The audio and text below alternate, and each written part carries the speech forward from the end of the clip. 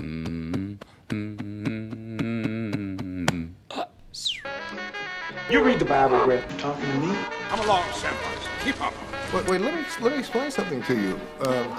I am not Mr. Lebowski. You're Mr. Lebowski.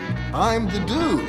I don't know how to put this, but I'm kind of a big deal. Well, there's past your So what you want?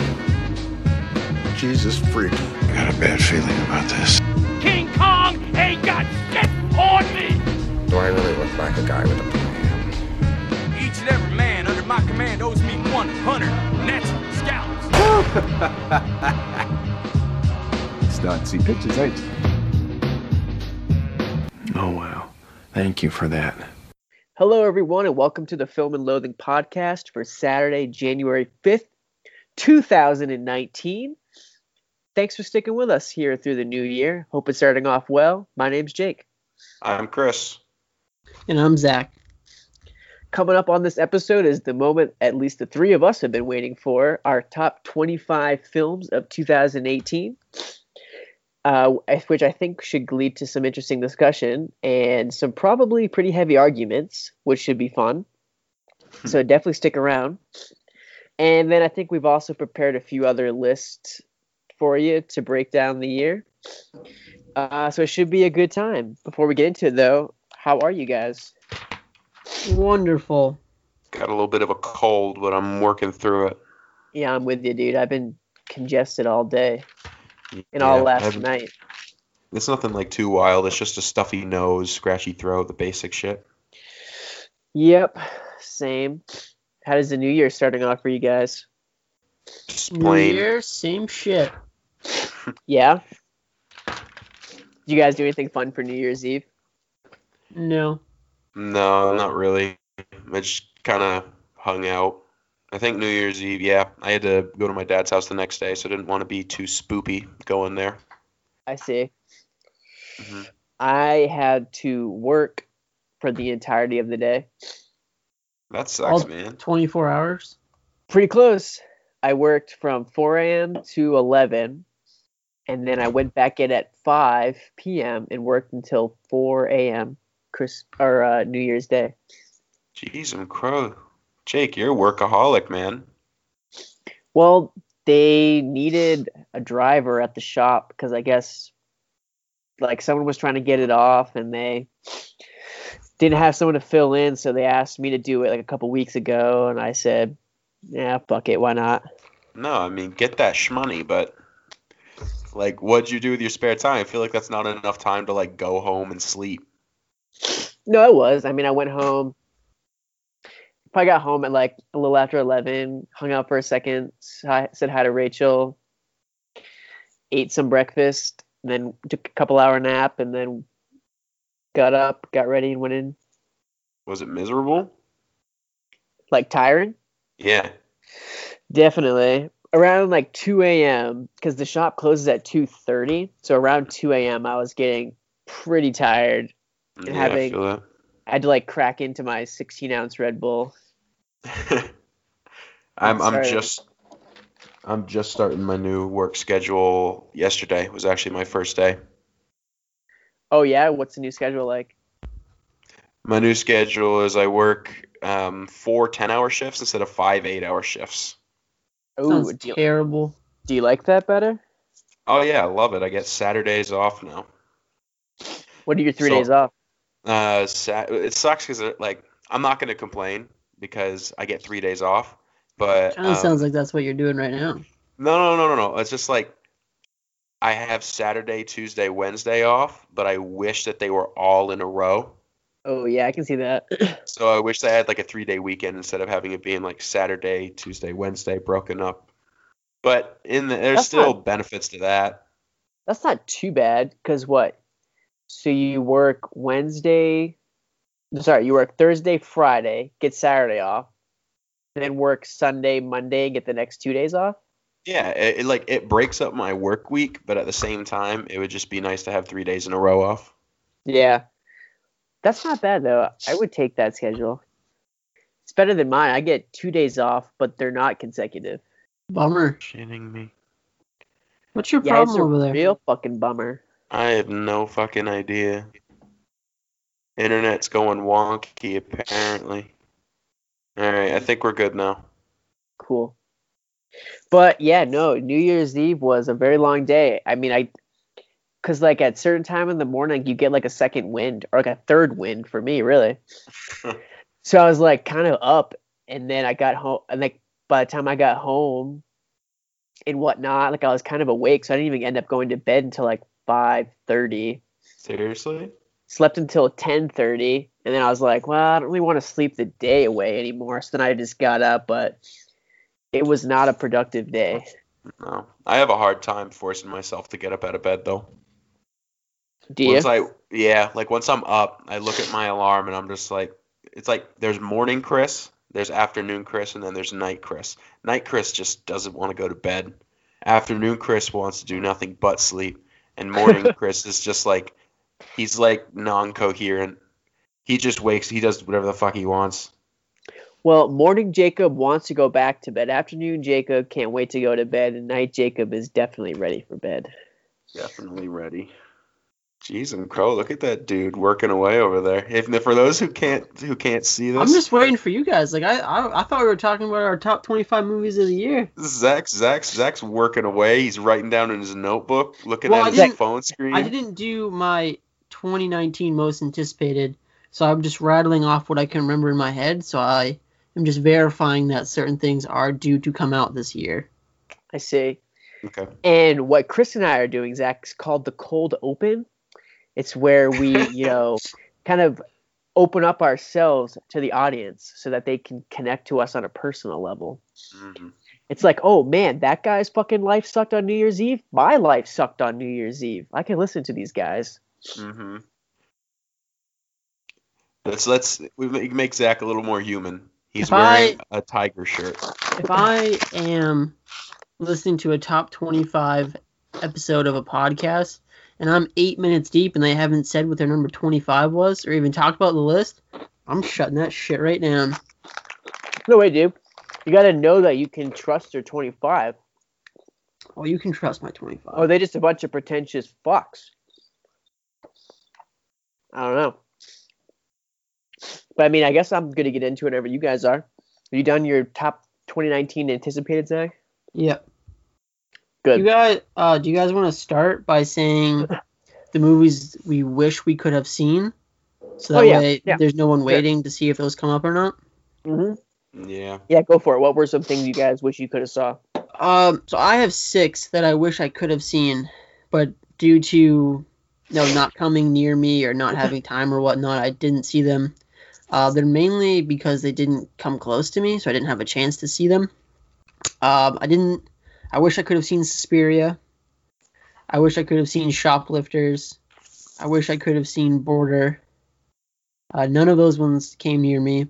If Beale Street Could Talk is coming near me next weekend.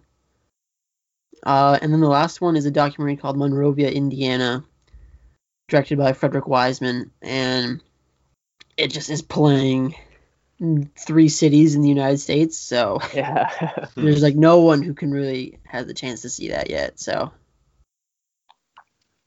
I had a couple. There was a bunch that I didn't really get to. I wanted to watch We the Animals.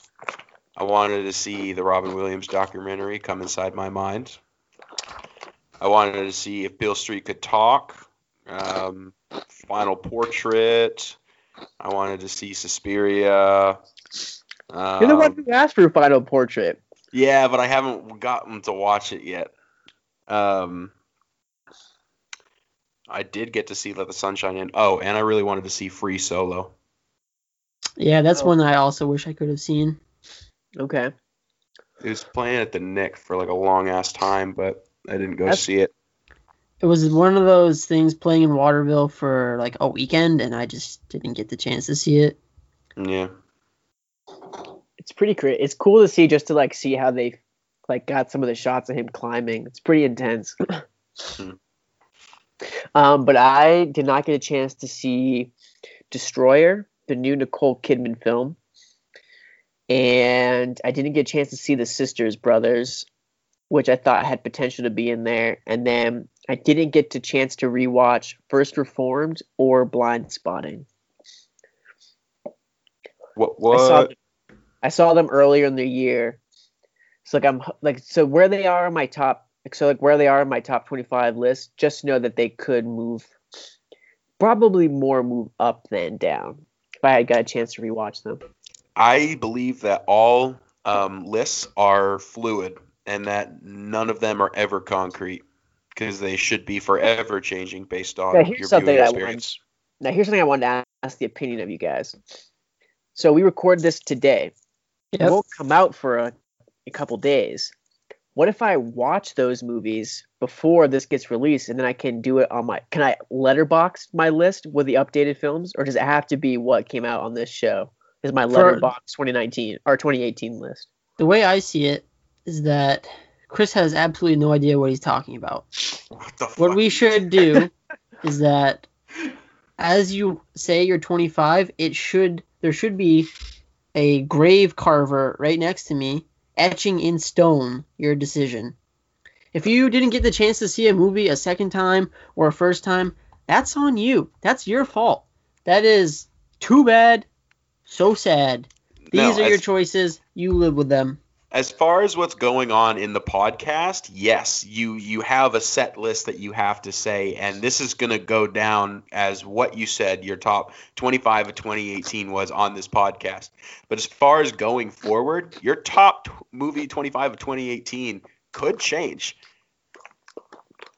Doubt it. Like that, it's a fluid list. It's not. 2018 is over. This is your favorite movie of the year. You cannot say, well, in 10 years from now, well, I think thinking back on it, my actual favorite movie of the year is this. No. This is basically a timestamp. This is right now.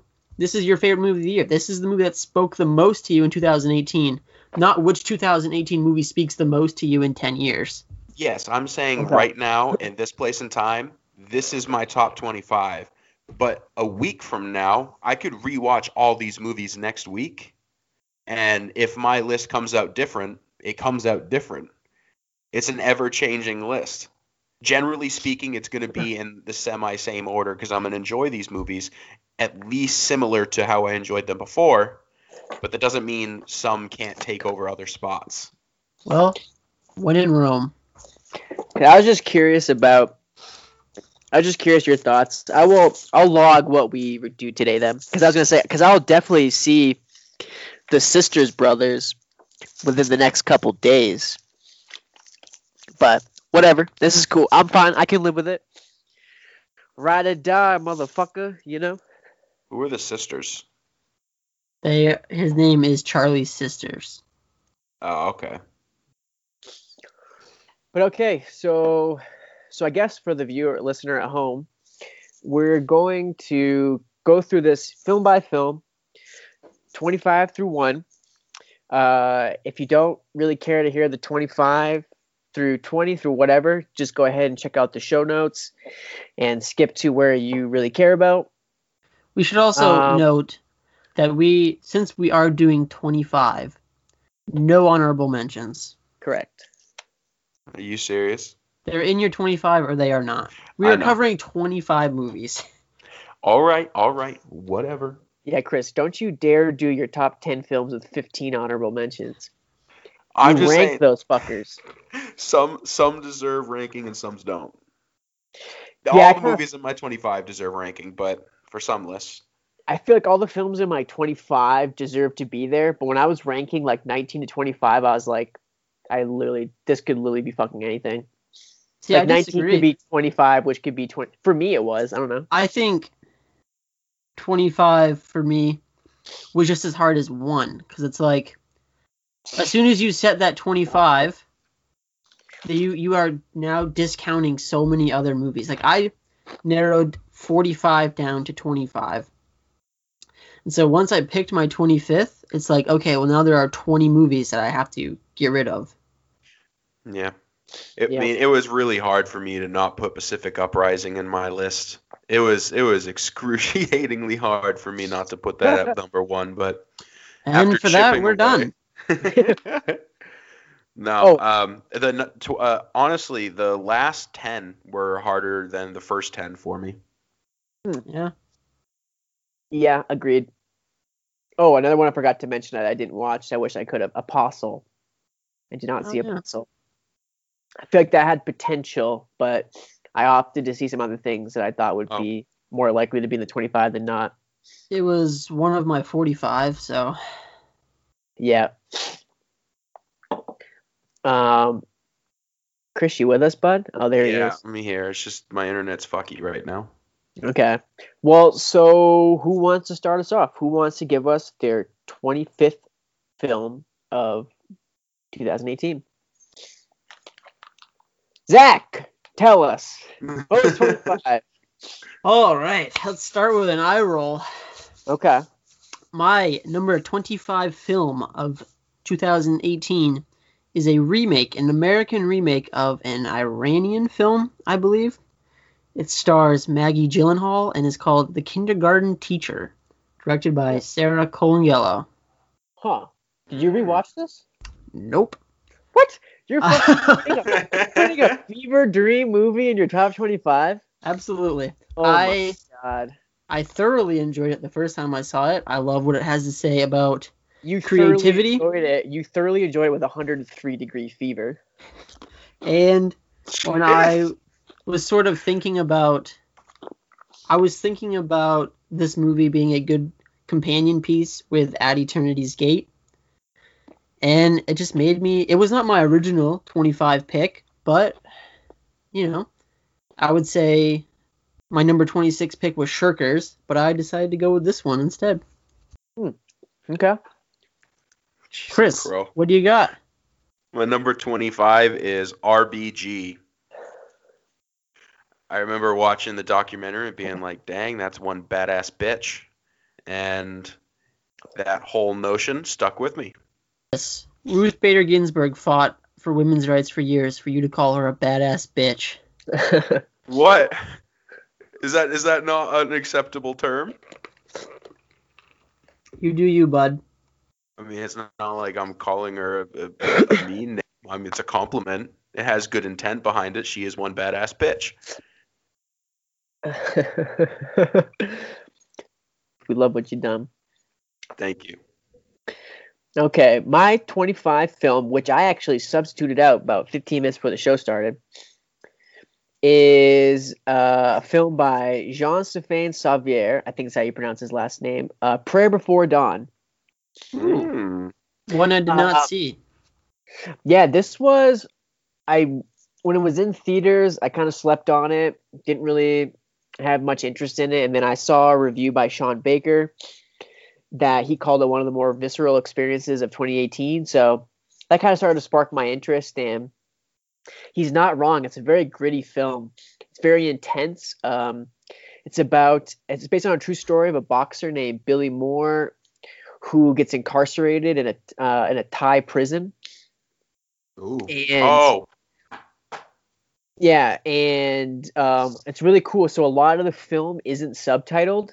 So you have all these guys that are yelling at him in Thai, and you have no clue what they're saying because he has no clue what they're saying, and you kind of get a feel for what's going on just based on how they're reacting and how like impatient they are or like what they're doing. And it's just a very intense film, and I had a lot of fun with it. I would like to have seen that one. I like fighting movies. Yeah, you'll like this one then. It was pretty good. All right. My number 24 film of the year is one I saw a couple weeks ago. I did not mention it on the podcast because I knew it would be in my 25, and I wanted there to be some surprises along the way. So this is a Spanish film directed by Carlos Simon, and it's called The Summer of 1993. And it's about a young girl as she starts to assimilate into... She basically gets put into a new family. Like she goes to live with her uncle because her mother dies of AIDS. Aww. And it's just a movie about, family and trying to... It's also about the resiliency of of a child and how she doesn't fully understand like what is going on around her, and that almost makes it better for her because she can get over her grief quicker, I guess, because she doesn't fully understand the severity of her situation. And it's a very good, very moving movie, and I liked it a lot. Nice. How old was she? I think she's like 7. Oh, And the movie wow. is autobiographical too. Like Carla Simone's mother died of AIDS, and this movie is theoretically about her. Okay. Okay. All right. So my number 24 is Blockers. Okay. Will you please give the film its official title? Cock Blockers. There you go. I thought that it was very refreshing because it wasn't just the hilarity of the adults, it was the hilarity of the children as well.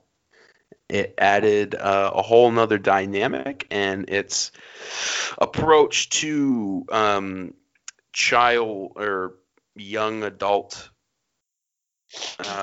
individuality and what's the word I'm looking for? Whatever. They're the power that they have to make their own decisions, I guess, was very well handled.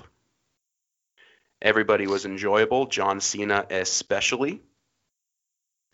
And that's all I have to say about Blockers. Okay. My 24 is a film that we reviewed on the podcast, where I'm not going to say anything about it, except that I am surprised that it made my 25. I would not have thought it would. A Star is Born. Interesting. Okay. Wow. By Bradley Cooper. I'll go right along then because my 23 is one we've talked about. Not as a main review, but we've talked about it at length. My number 23 is Hereditary, directed by Ari Aster. I tried my hardest to leave it off the list despite Jacob. And I know a lot of the first hour and a half stuff works really, really well, so I put it on. I just watched this not but 2.5 hours ago. That's great. Good for you. All right. This one I watched over New Year's break. Mary Poppins Returns.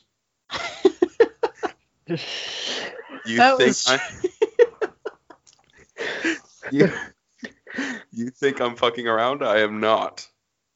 I'm just curious, was this list sent to you by like Universal Studios? Like, are you just pumping out every big studio film that was released this year? What are you talking about? No. I got a couple on here that I had limited time to watch movies, so I snuck in what I could. Is your number one movie Aquaman? No, it's not. Believe it or not, but I toyed with the idea. But Mary Poppins at Returns. 2.5 stars, bud, you better think again at your number one film. I saw your Letterboxd review. I know. Mary Poppins Returns is very good. I really like the animation. And I was a big fan of the original Mary Poppins growing up as a kid. Julie Andrews is a saint. And Emily Blunt approached it in not a new way, but she definitely separated herself enough from Julie Andrews because you couldn't just replicate that role. Mm-hmm. I thought that the musical numbers were creative, enjoyable, and they didn't go with like super new age animation to go along with it. They kind of had like an old school Mary Poppins type feel to it, but not like so much so that it felt like they were trying to mimic it. 23, Mary Poppins Returns, rock and roll. Okay, my number 23 is one I think we talked about a little bit. It's Crystal Morcel's film Skate Kitchen. Oh yeah, just a fun little hangout film about some girls skateboarding. I liked it a lot more than mid-90s. Yeah, I really enjoy it. It was one that was tough for me to leave off, but I did. Okay. Yeah, I flirt, like that's what I'm saying. Like these last like 5, 21 through 25, like there were a bunch that I was substituting in and out. I wasn't sure what to put where, but this one ended up making the cut. My number 23. My number 22 is a movie that's been mentioned already. It is Bradley Cooper's A Star is Born. Oh. It's probably one of the best theater experiences I've had this year. I think the music is great. Because you cried? I almost did. I did not cry. I was really moved by the ending. And probably my enjoyment for this movie is because I had such low expectations for it. But oh my gosh, it's quite good. Never count the Coop out. Number 22, A Star is Born. The Cooper Scooper. That's okay. That's funny. I'll take it. My number 22 is something that I think we actually saw together, Zach, really early in the year. Annihilation. We did see it together. That's right. I love that movie. I had a hard time adjusting to it as I was seeing it because I enjoy a movie that is literally just telling you a story with less going on around it. But this one was very different from how I approached all the other ones. And I enjoyed all of the creativity behind it, the originality, the possibilities at the end, kind of leaving it open-ended. It was... That's my number 22. Okay. My number 22 is Boots Riley's Sorry to Bother You. Okay. Quite a fall from grace for me where it was halfway through the year, but I still enjoyed it. I still enjoyed it enough. I definitely think it's one of the top 25 films of the year, so there it is. Did the movie fall because of the movie's qualities itself or because you just had to put other stuff in front of it? It felt in quality a little bit. Like when I first watched it, I think I said on the show, I don't think I really quite got the capitalist themes, or like it wasn't as prevalent to me. And then Zach and I were talking about it, and when I rewatched, I was like, "Holy shit, this is so over the head. It's almost condescending. How did I miss this?" Yeah.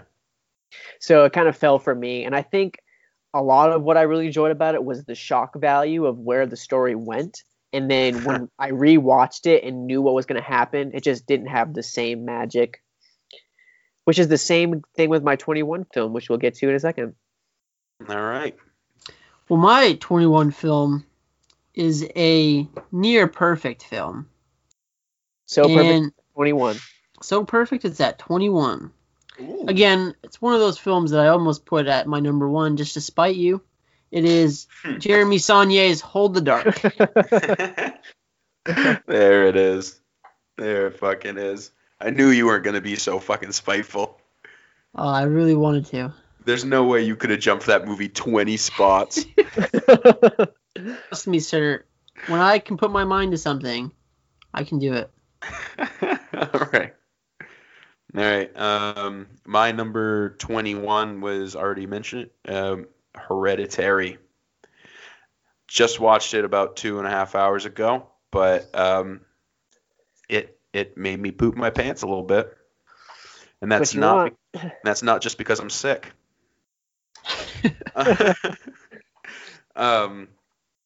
Yeah, I can't remember the main character woman's name, but she was very intriguing to me.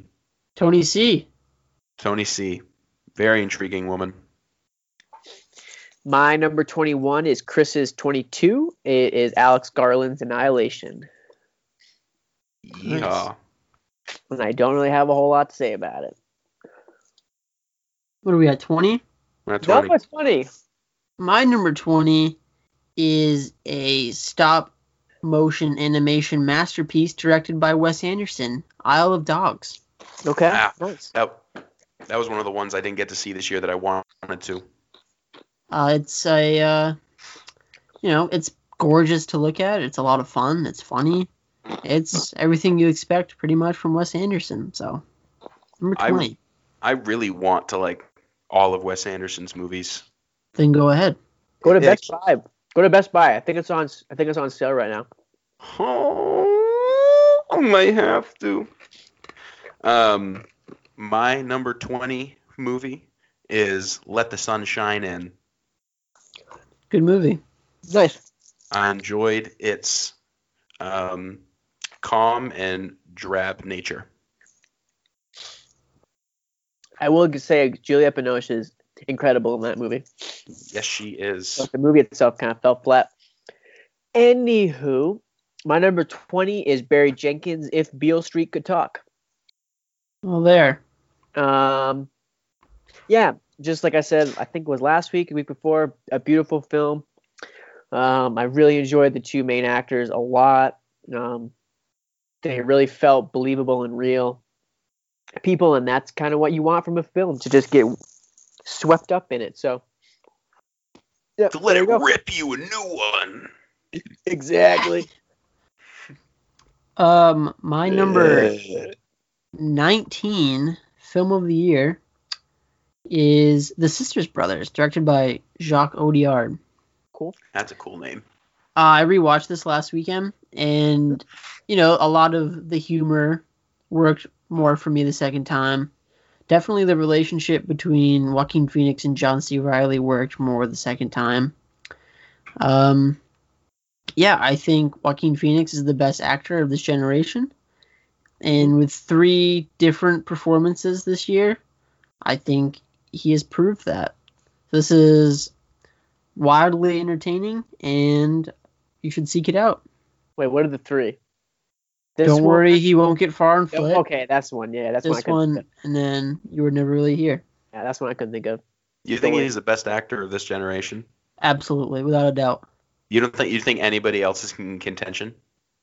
If I said without a doubt, why would I think there would be someone else? Okay, who is number 2? There is no number 2. There is Joaquin Phoenix and everyone else. I think Michael Fassbender is really good. Do you consider like Daniel Day-Lewis part of that No, generation? he's or not is part he of this the older one? generation. No? No. All right. All right. He's and also retired, so. Whatever. He still applies. He acted. Well, he's not part of this generation, so no, he doesn't apply. Good sir. Whatever, Zach. My number 19 movie is Black Klansman. I thought it was fun. I don't really have a whole lot to say about Black Klansman. I just really enjoyed the movie. I think Adam Driver is super cool, man. He is just dandy. Nice. My number 19 is something I watched it when it first came out. I haven't rewatched it since, so I'm kind of clinging on to that nostalgia. But it is Bart Layton's American Animals. Yeah, that's one that I wish I had revisited, but didn't have the time. Yeah, I just remember it being a lot of fun. I enjoyed a lot of the editing sequences of it, especially. And I really like the sort of half film, half documentary style of the film. I thought it was really cool, a nice touch, like really added to the whole thing. Yeah, and that's why it's 19. All right. My number 18 film, I believe I've talked about it before. It is called Support the Girls, directed by Andrew Bujalski. Regina Hall is amazing in this. It's about just, food service, pretty much. A day in the life of these food servers.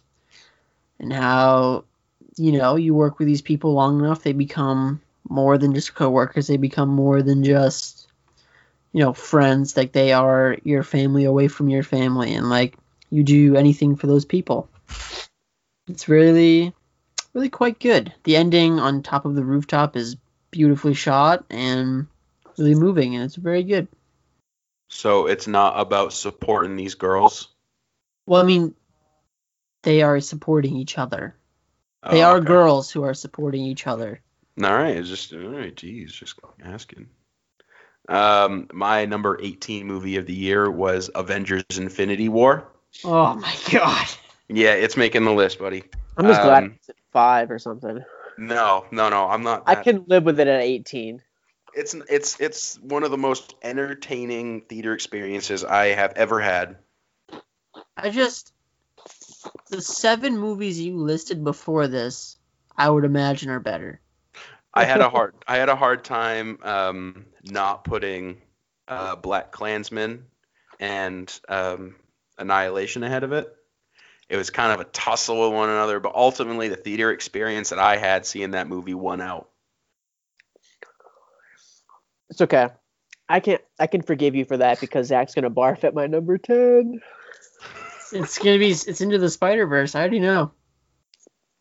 Maybe we'll know. We'll have to know in 8 films. Gross. All right. My number 18 is Alia Bassi's Border. Just a fun fantasy film. Really well acted by the lead. I can't think of what her name is right now. I'm not gonna take the time to look it up. But yeah, about halfway through the film, it takes a really odd turn that's pretty cool and unique, and carries it through the rest of the film. And it's just a fun 2 hours. That's all you can ask for. Those are the best ones, man. Yep. All right, Zach. My 17 film is one that I am sure will come up again for both of you. It is Yorgos Lanthimos' The Favorite. Oh, that's a lot lower than I thought it would be for you. That is a lot lower. Yeah, like I said, it's very funny. I love the performances. I love the look of it. It's just the story is very typical of a period drama. I wish Lanthimos' visual style is all over this, and the cadence of the dialogue, and the themes of bleak humanity, but just story-wise, I wasn't that engaged. I just thought, I don't know, I just didn't care if any of these women got what they wanted, because it seemed like what they wanted was stupid to me. So at 17, I still enjoy it quite a bit, but it's lower tier Lanthimos and definitely not top 10 worthy. Okay. Wow, harsh. All right. Can't be right all the time. My number 17 movie is Thunder Road. Yep. Jim Cummings' performance was stellar. There was like one thing that I was kind of just sitting there just like oof, oof, oof. But besides that, it was near perfect. You could really tell that he really tried and put all he had into this movie, and I'm excited to see his next movie whenever it shall come out. I think they're filming it right now. Yeah, isn't it supposed to be like a horror movie or something? I think so. Really? I'd be interested to see that. Speaking of horror films, number 17 for me is Luca Guadagnino's Suspiria. It is a little bit lengthier. Some parts drag a little bit, which I think is why it fell down so far in my list, but I still had a lot of fun with it. Dakota Johnson? Is that her name? Yeah. Dakota Johnson is incredible in it. If she acted like this, if she acted this way in 50 Shades of Grey trilogy, those movies would be so much better. Like, she's amazing. All right. That's where I draw the line, Jake. You don't shit on Mr. Grey, all right? Hashtag not my Christian. His number 9 film is 50 Shades Freed. Number 9? Bump that number up a couple, bud. Yeah, I won't really say too much about it. Continue. All right, number 16. My number 16 film is one that I'm sure Jacob will talk about much later in the show. Chris, I don't think, has seen it yet. It is Sam Levinson's Assassination Nation. Oh. Wildly entertaining. I like the core performances by these 4 girls. I love the constant repetition of red, white, and blue. The violence is great. The reason it's so low for me is that I felt where it's going the whole time, and it just sort of takes a little too long to get there. There's a fantastic single take home invasion scene that is amazing. I also thought that the ending was kind of a dud. So, number 16, Assassination Nation. All right. My number 16 movie of 2018 is Black Panther. Okay. Yeah, it was just an overall enjoyable experience. Michael B. Jordan's performance was absolutely stellar. He was one of my favorite villains I think I've seen in the past 5 years. Well, you only have 37 to choose from. Yeah, well, I'm just gonna go ahead and add that to my most disappointing. Black Panther? I think I gave Black Panther a 1.5. Wow, dude, that's harsh. Yeah, I think it sucks. All right, well, you can lick my dick. I think it's one of the worst looking movies I've ever seen. What are you talking about? Wakanda's gorgeous. I think Wakanda looks terrible. Why? Why? It's just... I can't even explain it to you. It's similar to how I feel about Jon Favreau's The Jungle Book, where it's like, let's not even try to find a location. We're just going to green screen everything and CGI it. And this whole movie is just post-production work. It's not a movie. It's a fucking computer program. That's what Marvel is. It doesn't feel like a movie. It feels just like garbage. That's what Marvel movies are, though. That's why I don't like them. All right, well, somebody's hating on the future of cinema, but whatever.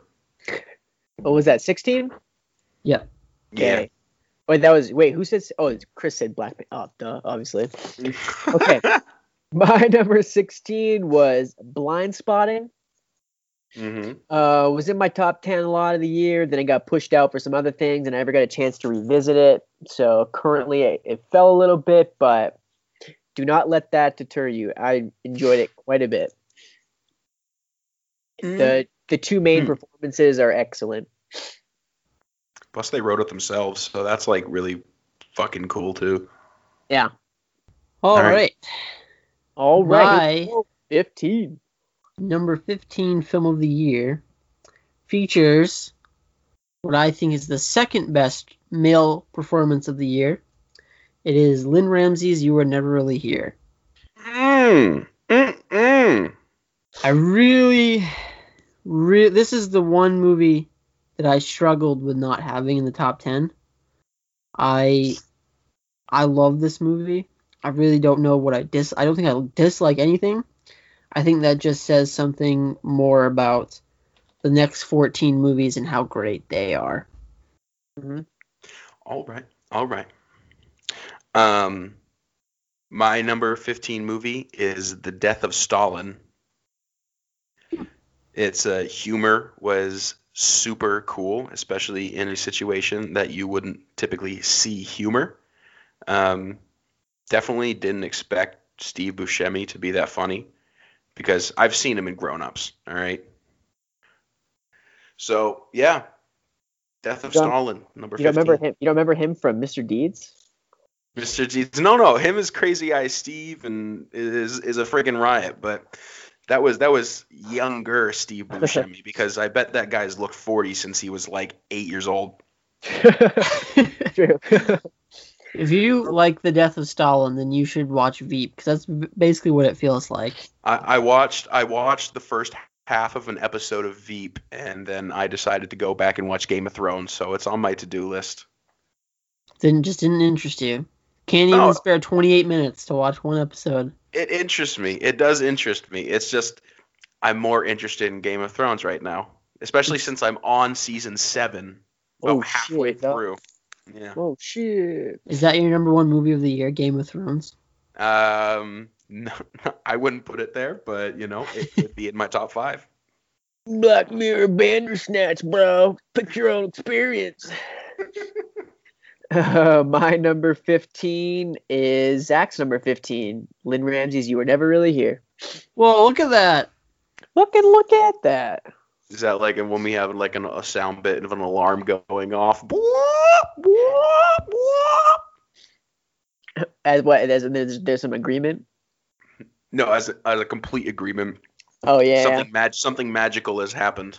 He's finally not wrong. You two actually agree on something. Yeah, right. Well, we agree on a lot of things, just not on this show.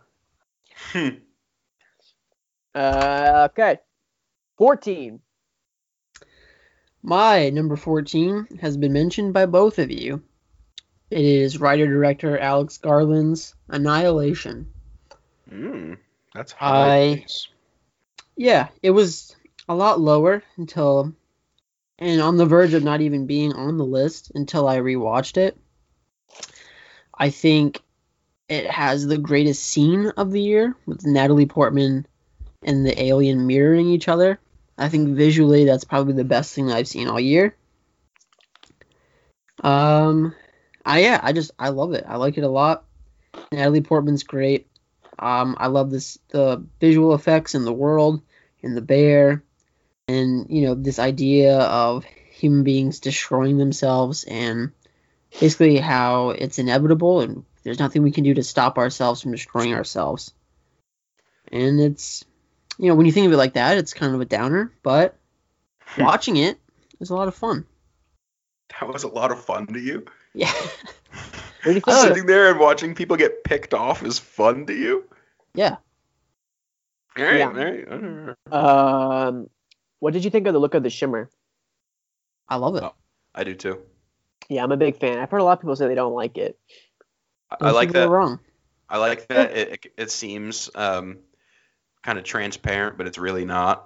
And that's more of just like the decision that they made to make it so you can't really see inside, which was super cool. I bought the book. I haven't read it yet. It's really trippy and nothing like the movie. I really like. I'd forgotten about this till I rewatched it. Like the last 30 seconds, where like they acknowledge that they are not who they are supposed to be. Mm-hmm. I don't think there's going to be a sequel, but I think there could be a really interesting one made. Didn't Alex Garland say like, no, I just want one and done? Yeah, he said he won't make one. That doesn't mean there won't be one made. Right. So he's a one pump chump, is essentially what you're telling me. No. Or he's just saying, fuck the franchises, you piece of shit. shit. The movie didn't do well enough to like warrant a sequel, but it also had a really weird like release. Like it wasn't even released in theaters in the UK. It went straight to their Netflix. I saw it in theaters, and then a week later, or maybe like a month later, it was on Netflix. So like, most of the world did not get a theater experience for this movie. This movie went to Netflix? Yeah. But now it's gone? I don't know. It might not be. It was on there for a while. That's weird. I never saw it on there. It's on Hulu right now, so maybe it's on Netflix weird. in other parts of the world, just not the United States. Weird. Okay. Chris, what you got at 14? My number 14 is another Natalie Portman movie, Vox Lux. And really, Phantom Menace. That's that is all props to her, honestly. I mean, the movie itself is a good movie. Jude Law, I thought, did pretty good. He did a good job. And the movie, after the first 45 minutes, if they could have replicated the first 45 minutes or the end of the movie in the first 45 minutes as far as quality, I probably would have had it in my top 5. But unfortunately, it fell flat there. But overall, Natalie Portman brought it up to 14. Yep, she is quite good. She's good. She's real good. My number 14 is Julian Schnabel's At Eternity's Gate. Yes. Probably up there with Dafoe's better performances in his career. Yeah, it's a great film. It's beautiful. It's an interesting look at, the what beauty that we see in the world compared to what others see, and it's really cool. It has a lot of really cool editing techniques to sort of get you into the mindset and perspective of Van Gogh, which I thought was really cool. And I hope Willem Dafoe gets some Oscar recognition for this one. We'll see. Maybe he'll win a Golden Globe tomorrow. Maybe. All right, my number 13 has already been mentioned. It is Blind Spotting, directed by Carlos Lopez Estrada. Chris has made some very wild claims that this is the funniest movie of the year. And It's so fucking funny. it's certainly not that, but it is very good. It is, I love the setting of Oakland. I love the idea that these people are like movers and they just go into these like crappy places and move people's shit. The end rap sequence is very intense and well shot and is just freaking great. I love the character of Miles and like how he can sell anything. I really love the scene where he goes into like the beauty salon and is like trying to sell these hair straighteners to all the women in the beauty salon. There's some great imagery in this, and it's everything that I wish BlacKkKlansman was in terms of what it's trying to say about race. And also, it's not the funniest movie of the year anymore. The Death of Stalin was the funniest movie of the year. I said that's where comedy should be heading. Where there already has been for 6 years. Nope, I'm not. I'm talking about Blind Spotting's humor. It should go more in that direction, in a more creative direction than just shove a tube up my ass and funnel beer down there. But like, how is riffing among friends anything new? I'm not saying riffing among friends is anything new. It's more of just But like that's what you claimed is the funniest part. Nope. It's the hit 'em hard, hit 'em fast humor. I guess I don't see that in there. Like, do you mean like literally? Like you're hitting them hard, you're hitting them fast. That constant repetition of you're just like, I have no idea what the fuck is going on, but it's still funny. Like at the end, and then he's sitting there, he's like, I have no idea what just happened, but he sold a boat, so he was happy. That humor, and then when he's standing on the table selling the curling irons, the hit 'em hard, hit 'em fast style of humor. I don't want to see another movie try to do that. Like, I already have it. I don't want to see this just replicated over and over again. It's not replicated because you can take a certain style. It's like space movies. Space movies generally have similar things going on about them, but they're handled differently. I guess. What do you mean, you guess? Well, like, I don't think space movies, a very, very broad category, and this style of comedy, which is very, very specific, are comparable. So tell me the similarities between Star Wars and Interstellar. Besides the fact that they are in space. Okay, hold on. Maybe the space one was a bad example. I'll own up to that. But let me think of a better one. Fuck, I'm drawing a blank. But anyways, I think if this movie is funny to you, it is because it's a style of comedy that you haven't seen before, and so it shouldn't just be replicated until it dies. That's what you should be looking for, is just a new way to bring humor. And I'm not saying that you should beat it over the head, beat people over the head with it, I'm not saying you should do that, but incorporate, because like the movies that they're putting out they've been putting out the same style of comedy for like, I don't know, fucking 20 years. So they need to incorporate new blood. They need to incorporate new kind of ways of going about the joke. That's what I'm trying to say. This is a new way of going about the joke that is actually fresh and funny. I feel like you can make the argument that the whole hit 'em hard, hit 'em fast is something that Quentin Tarantino's been doing since like the 90s. Not quite. Not quite to this degree. You don't really? No. Huh. Not quite to this degree that Blind Spotting did. Okay. But what you are describing, there's only 2 scenes of in the whole movie. Yeah.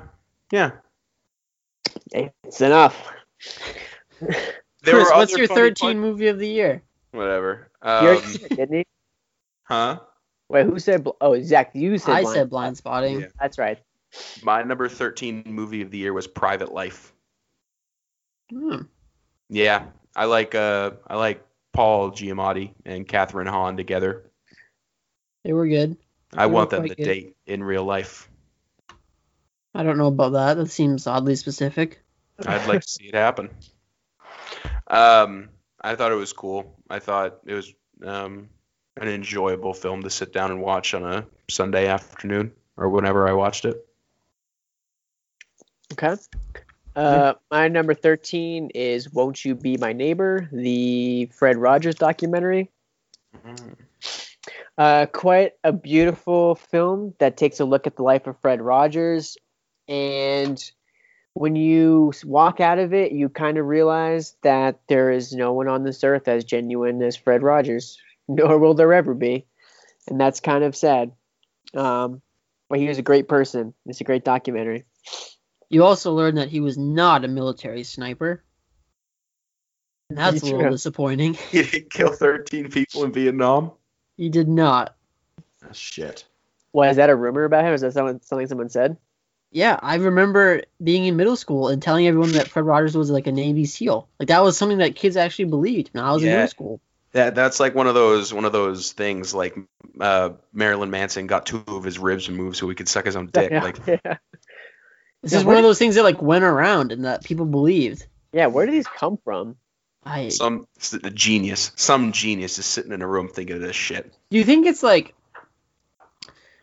Ripley's Believe It or Not? Like I always used to think that book was like half of it was true, then half of it wasn't true, and it's like which one is true?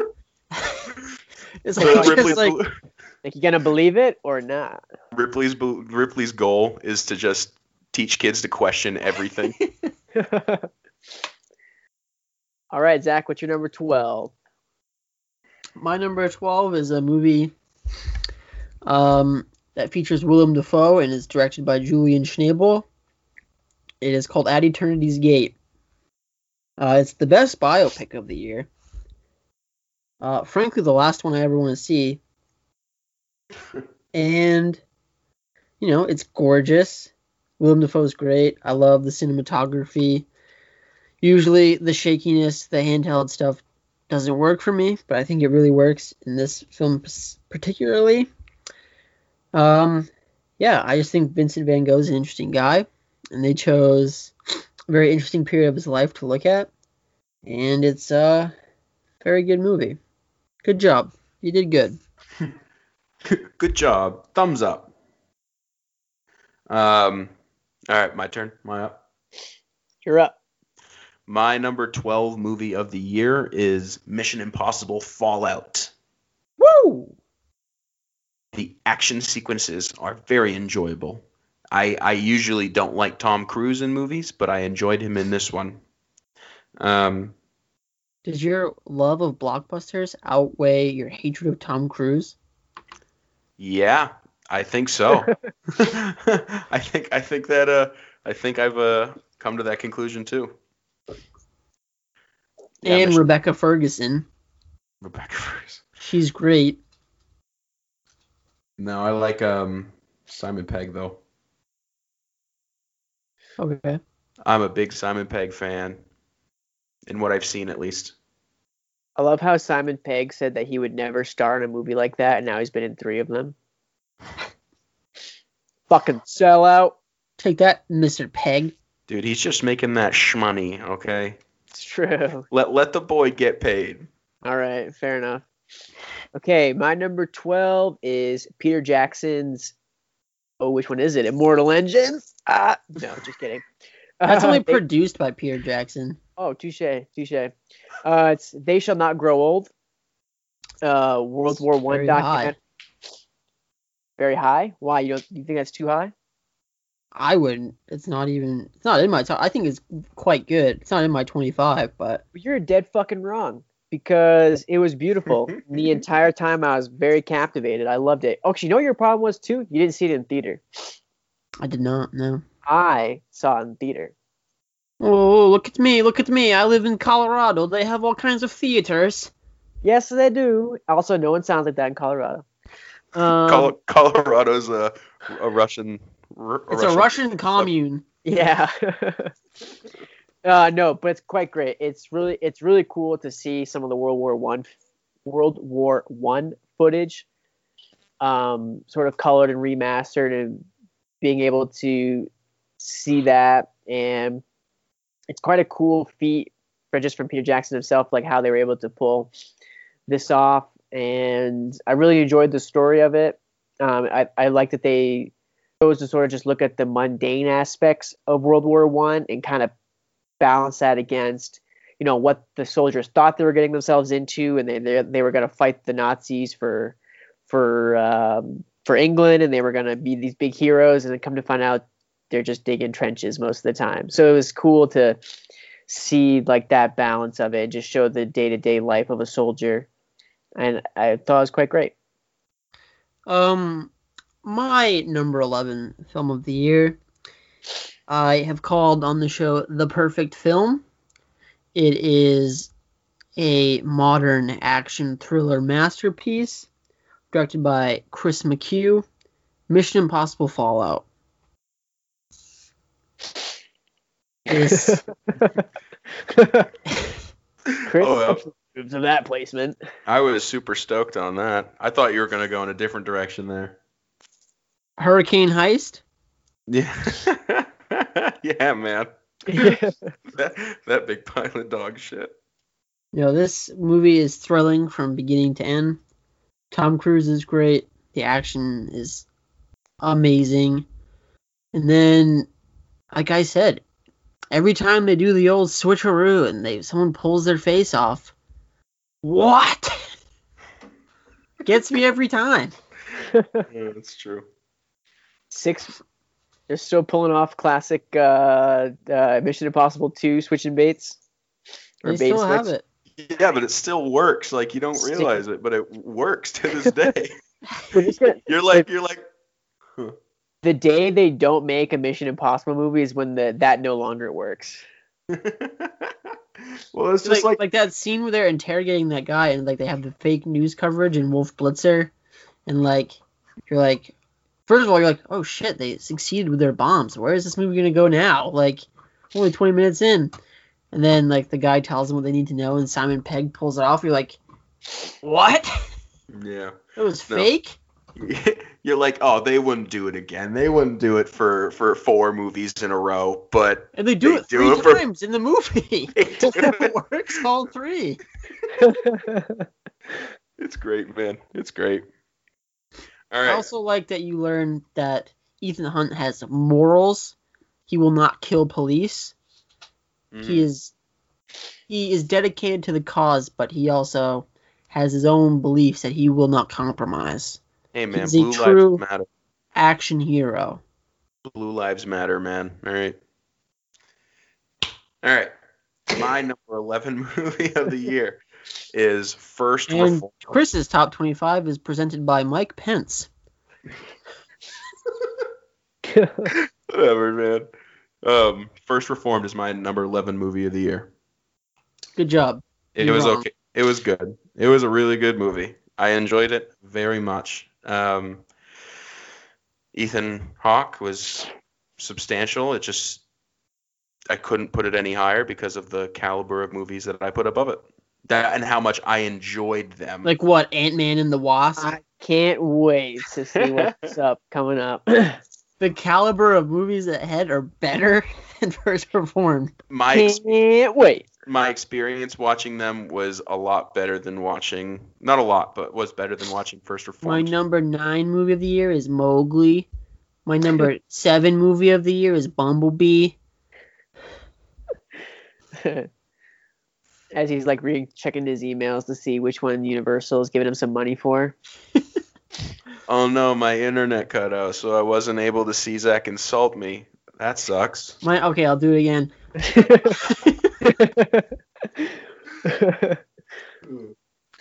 Are you all good, Chris? This was your number 11. You have anything else to say? Nope. Cool. My number 11 is Hirokazu Koreeda's Shoplifters.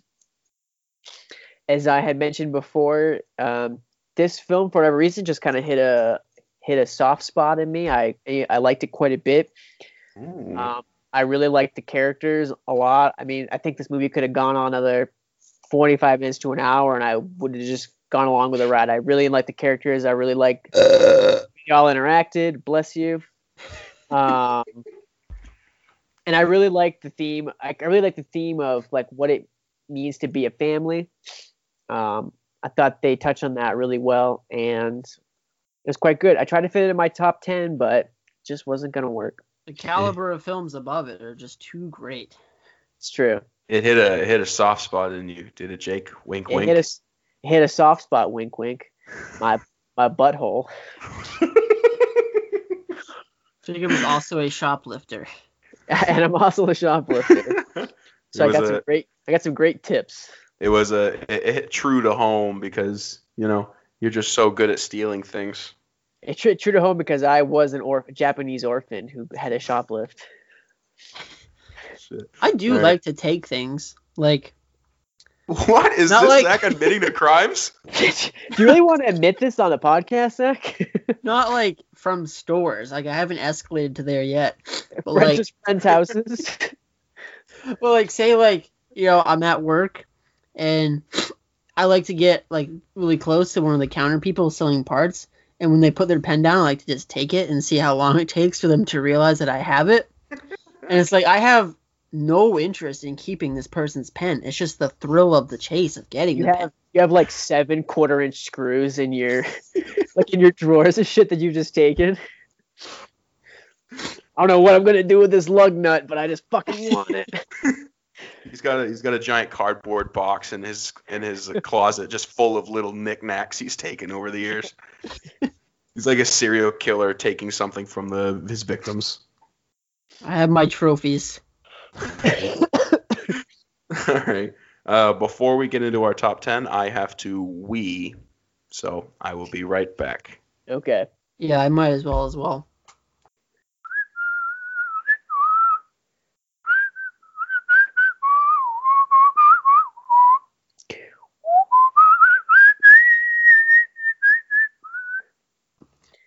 All right.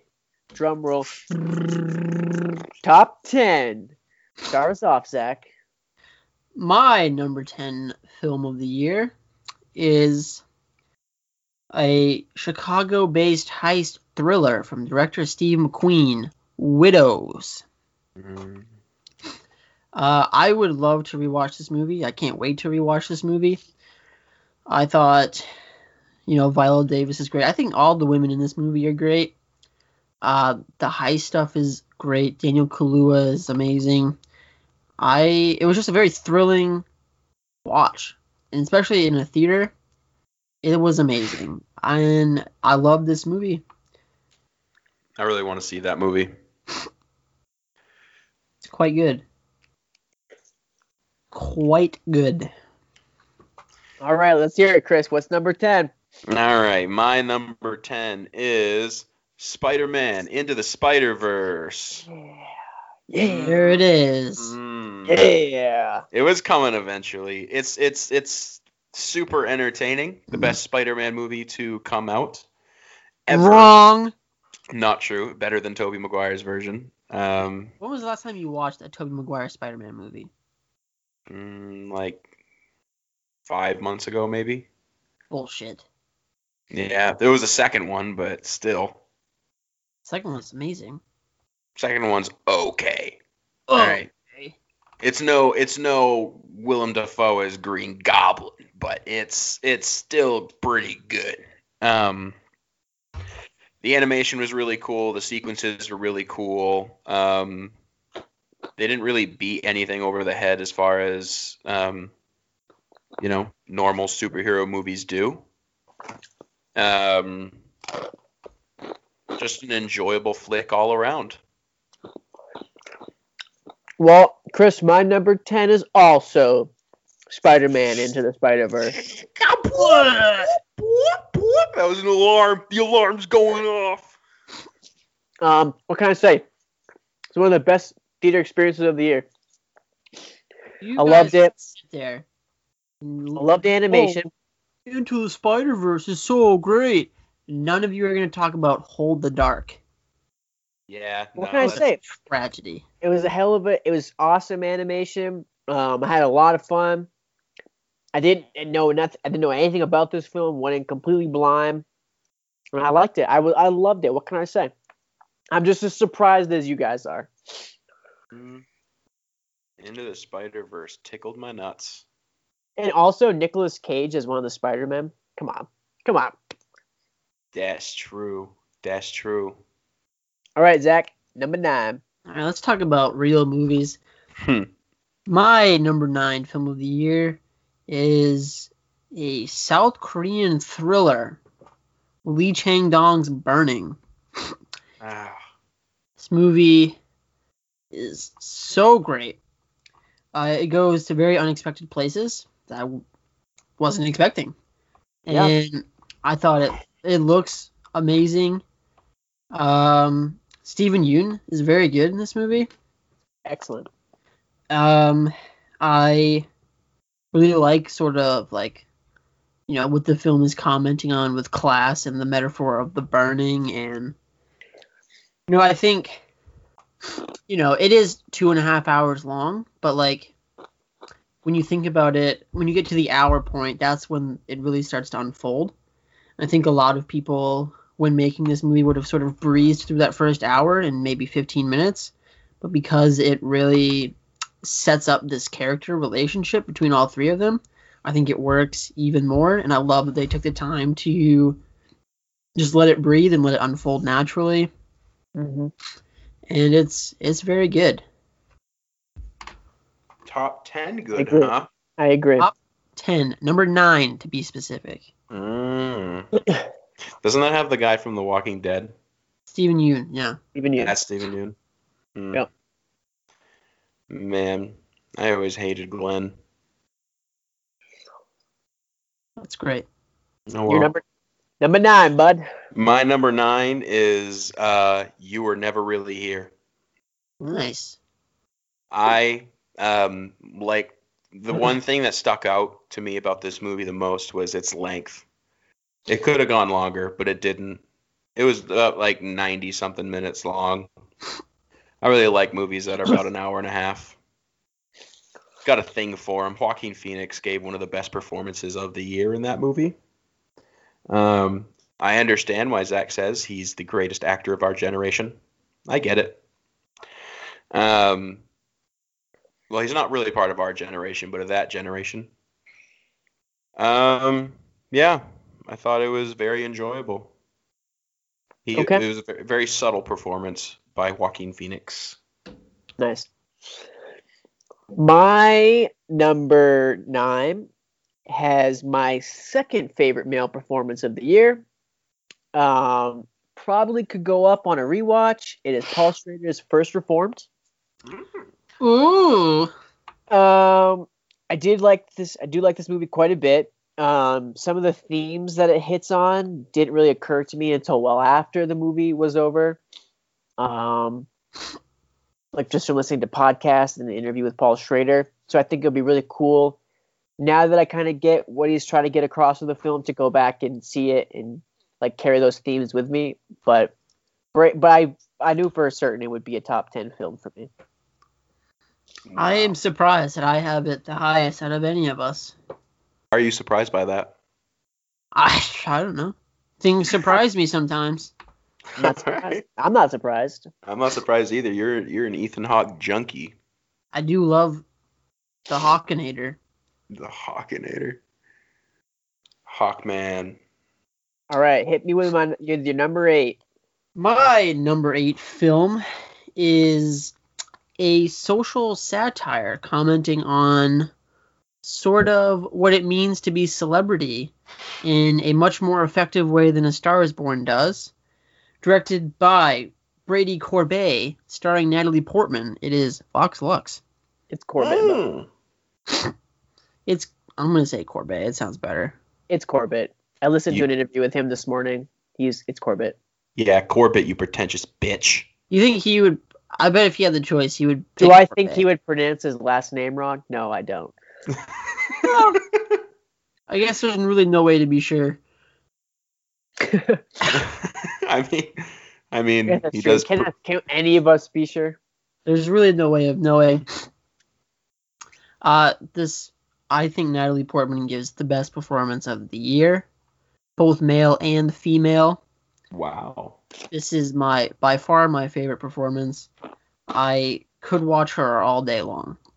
Mm-hmm. I love that hour that she's there. Unlike Chris, I do not think that the movie... I get what you're saying about the first half, but I think that it's necessary No, I get that for it it's to necessary. be the way that it is. I get that it's necessary, and it's not like it's a horrible 45 minutes. It's just in comparison to where it goes, it falls flat. I think the movie starts with a bang, literally. I was not Oh. expecting that. No, I wasn't either. I love the commentary on, like, stardom that's born out of tragedy and what it means to be a celebrity and how you're always asked about things that maybe you have no business commenting on. Like, they are always looked towards for the answers to real life violence, and in actuality, they are no different than you and I, where they have no idea what to do to stop real world violence. So, like, I don't know, that stuff is interesting.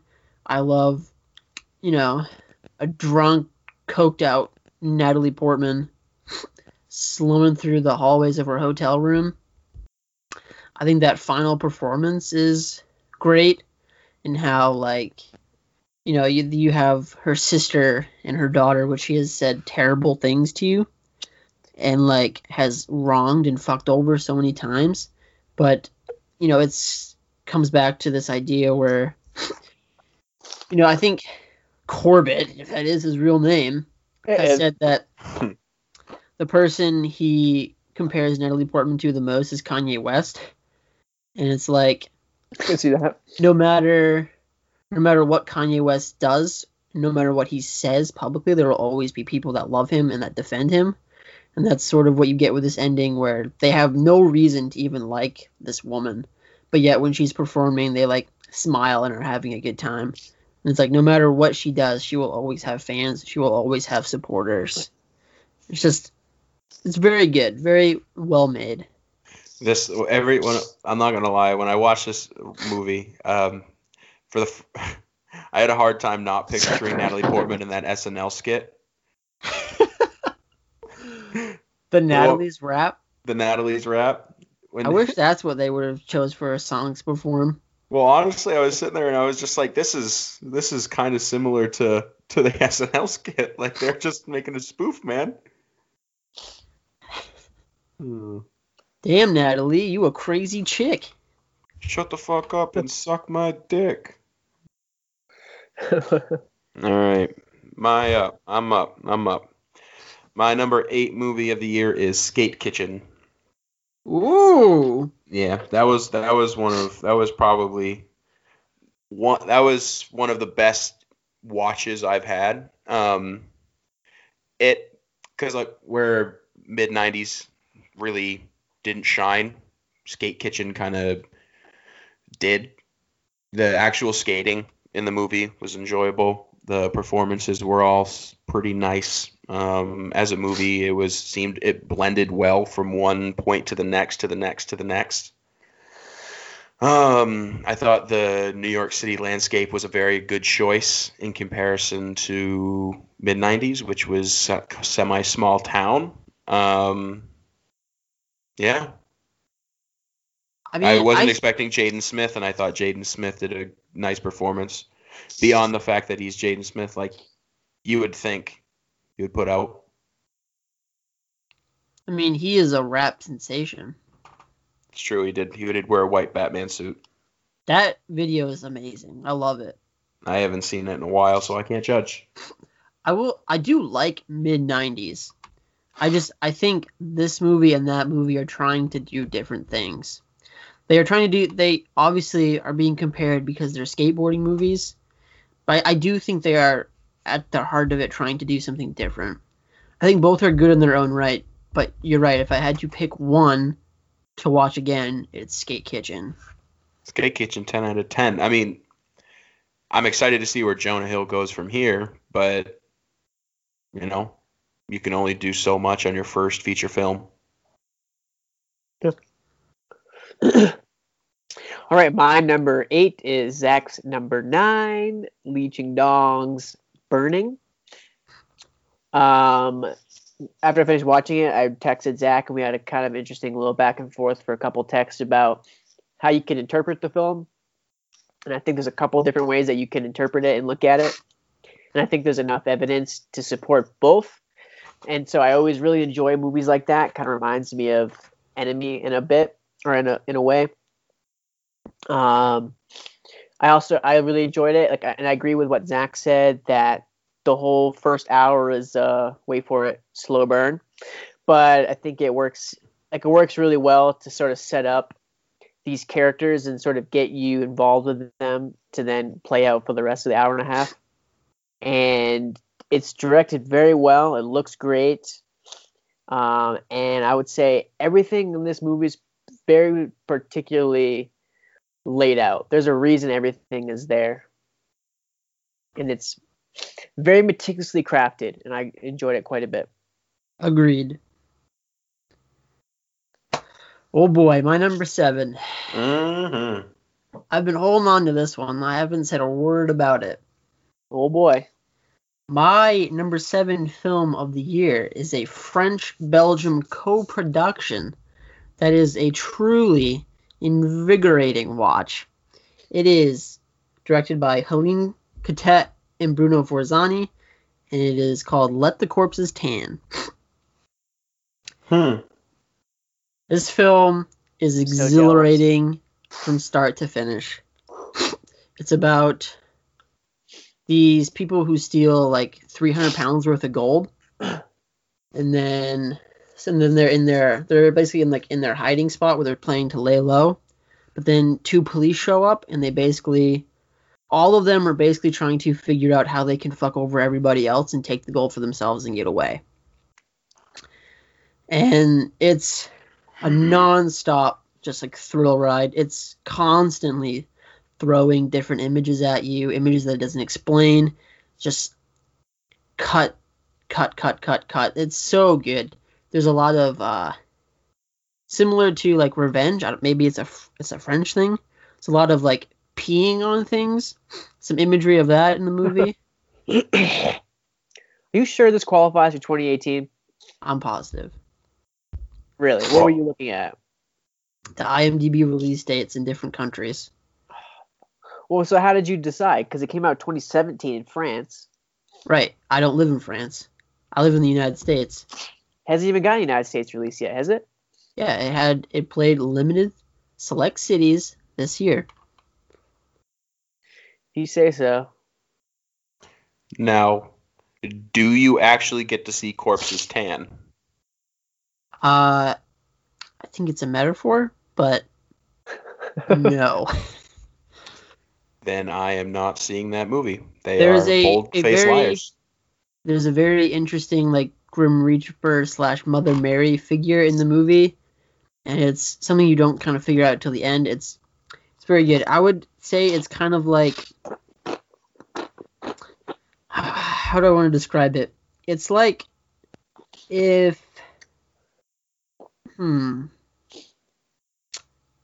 it's kind of Quentin Tarantino like it has sort of that editing vibe to it, but it's like if he did like a French heist movie, I guess. It would be this. I can dig. You guys need to watch it. Chris, maybe it's not your cup of tea, but yeah, you think none of these movies are my cup of tea. Well, it doesn't feature a single superhero, so you might not like it. I very much want to see it, so. All right, well, I'm writing it down, and I'm going to watch it despite you fuckers. Good. All right. My number 7 movie of the year is... Chris, I also really hate Hold the Dark. You should watch that again to spite me. I'm not watching Hold the Dark. It fucking sucks, dude. It's not a good movie. My number 7 movie of the year is The Favorite. Okay. Everything that can be said about The Favorite has already been said. It's enjoyable. I went alone, sat in a movie theater with like 2 other people, so it was super quiet and nice. No old ladies jibber-jabbering in my ear. Ooh, I sit next to 2 young people that I wanted to strangle. It's always the couples. Rachel and I sat next to an older couple that were very put off by the word cunt. Well, that'll do it. I think it's a pretty nice word, actually.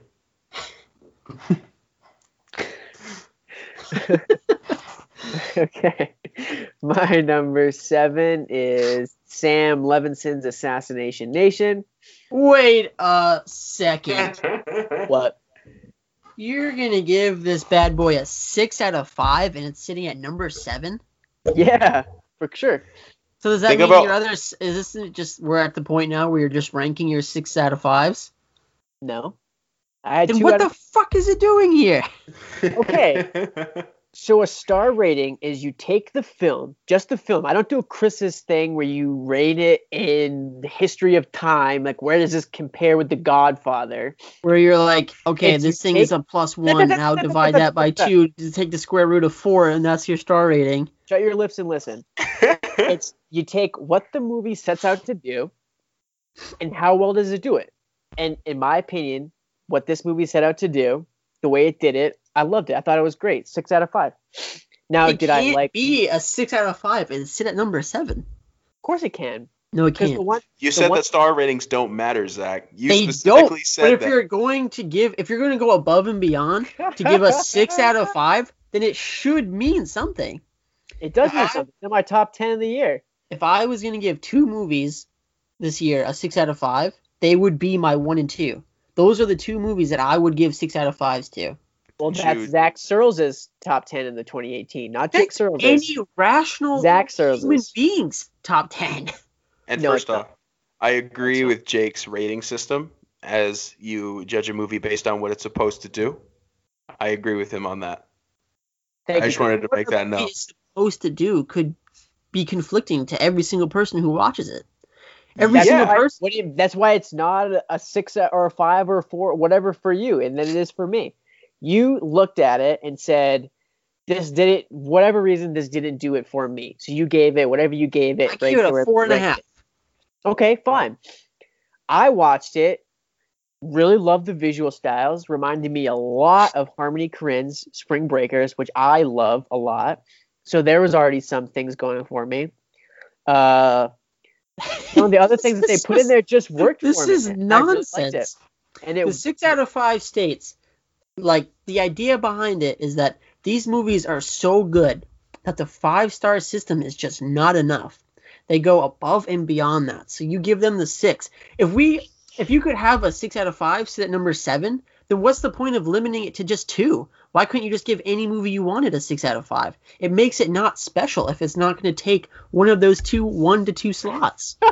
It makes Zach. no sense. Oh Zach. man, you were limiting yourself, bro. You're So saying that's you're wait. Oh so yeah, your my top- number so your top 25 film, The 25? Kindergarten Teacher, a 6 out of 5, but it's only Wait. number 25. So wait, so based on your argument, then your top 25 should all be in descending order from like all in star ratings. No. Why not? Why not? that's you're literally putting- what you're saying, dude. No, you're saying just- that it should go just descending four. in star Just rating unless it's a 4. 6-star. It's There- 6-star is only when it matters. Automatically because one. you're And then you're top, giving and it- then a 5-star is automatically 3, 4, 5, however many you gave. Then No, 4 and a no. half. Down No. to like 7, 8, 9, 10. And then I- 4 stars. 11, 12, 13, 14.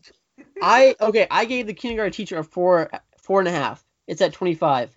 I gave The Favorite a 4, and it's at 17. So I do not think that that is true. But I think if you're going to go out of your way to say that this movie does it so great that it's more than a 5-star movie, it cannot sit at number 7.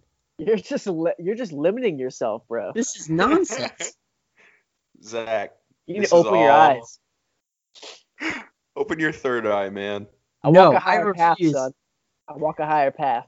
If this is how you people choose to rate movies, it means nothing anymore. How Your the 6 fuck out do of you rate 5 them? It Your already 6 out of meant 5 means nothing. How do you rate them? The 6 out of 5 is like the absolute gold stamp of like this movie is fantastic. nothing. Okay, but also when you're doing your top films, also like how you felt about the film can also come into play. This is just ridiculous. It's really not. It's not that hard to wrap your head around. I think if you polled 100 people off the street, they would agree with me. And I don't give one fuck about those 100 people. Well, they could be listening right now. You hear that, people? Hold on, no, wait. Before you judge Jake, this is his New Year resolution to be more abrasive. So I already cut a little slack. He's an idiot. It's true. This makes no sense. I'm just trying to spice it up, baby. I want to get your blood boiling, Zach. Good job. Oh, is fucking man. ridiculous. This is great. What movies have you given a 6 out of 5 on this year, Zach? 0. 0. I have not given a single one. No movie has gone above and beyond to you. No, I think my 1 and 2 films, the ones that I have ranked at number 1 and number 2, would be the 6 out of 5s I would give. I just didn't give them. All right, I want to hear what those are. I really do. Number 6, Zach. Take it away. My number 6 film is a 10 out of 5, but it sits at number 6. It is Paul Schrader's masterpiece, First Reformed. Nice. Okay. All right. Let go of the stars, bud. Just put it where you wanna.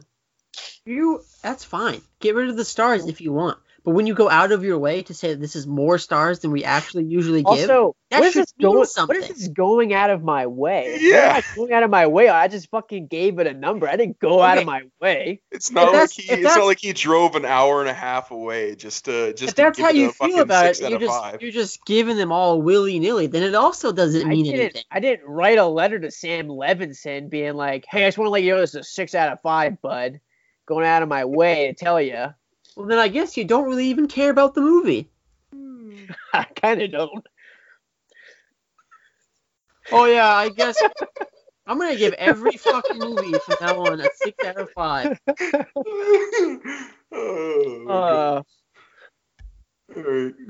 Oh, good. My can I go, Zach? Yeah, go ahead. My number 6 movie of the year is Mandy.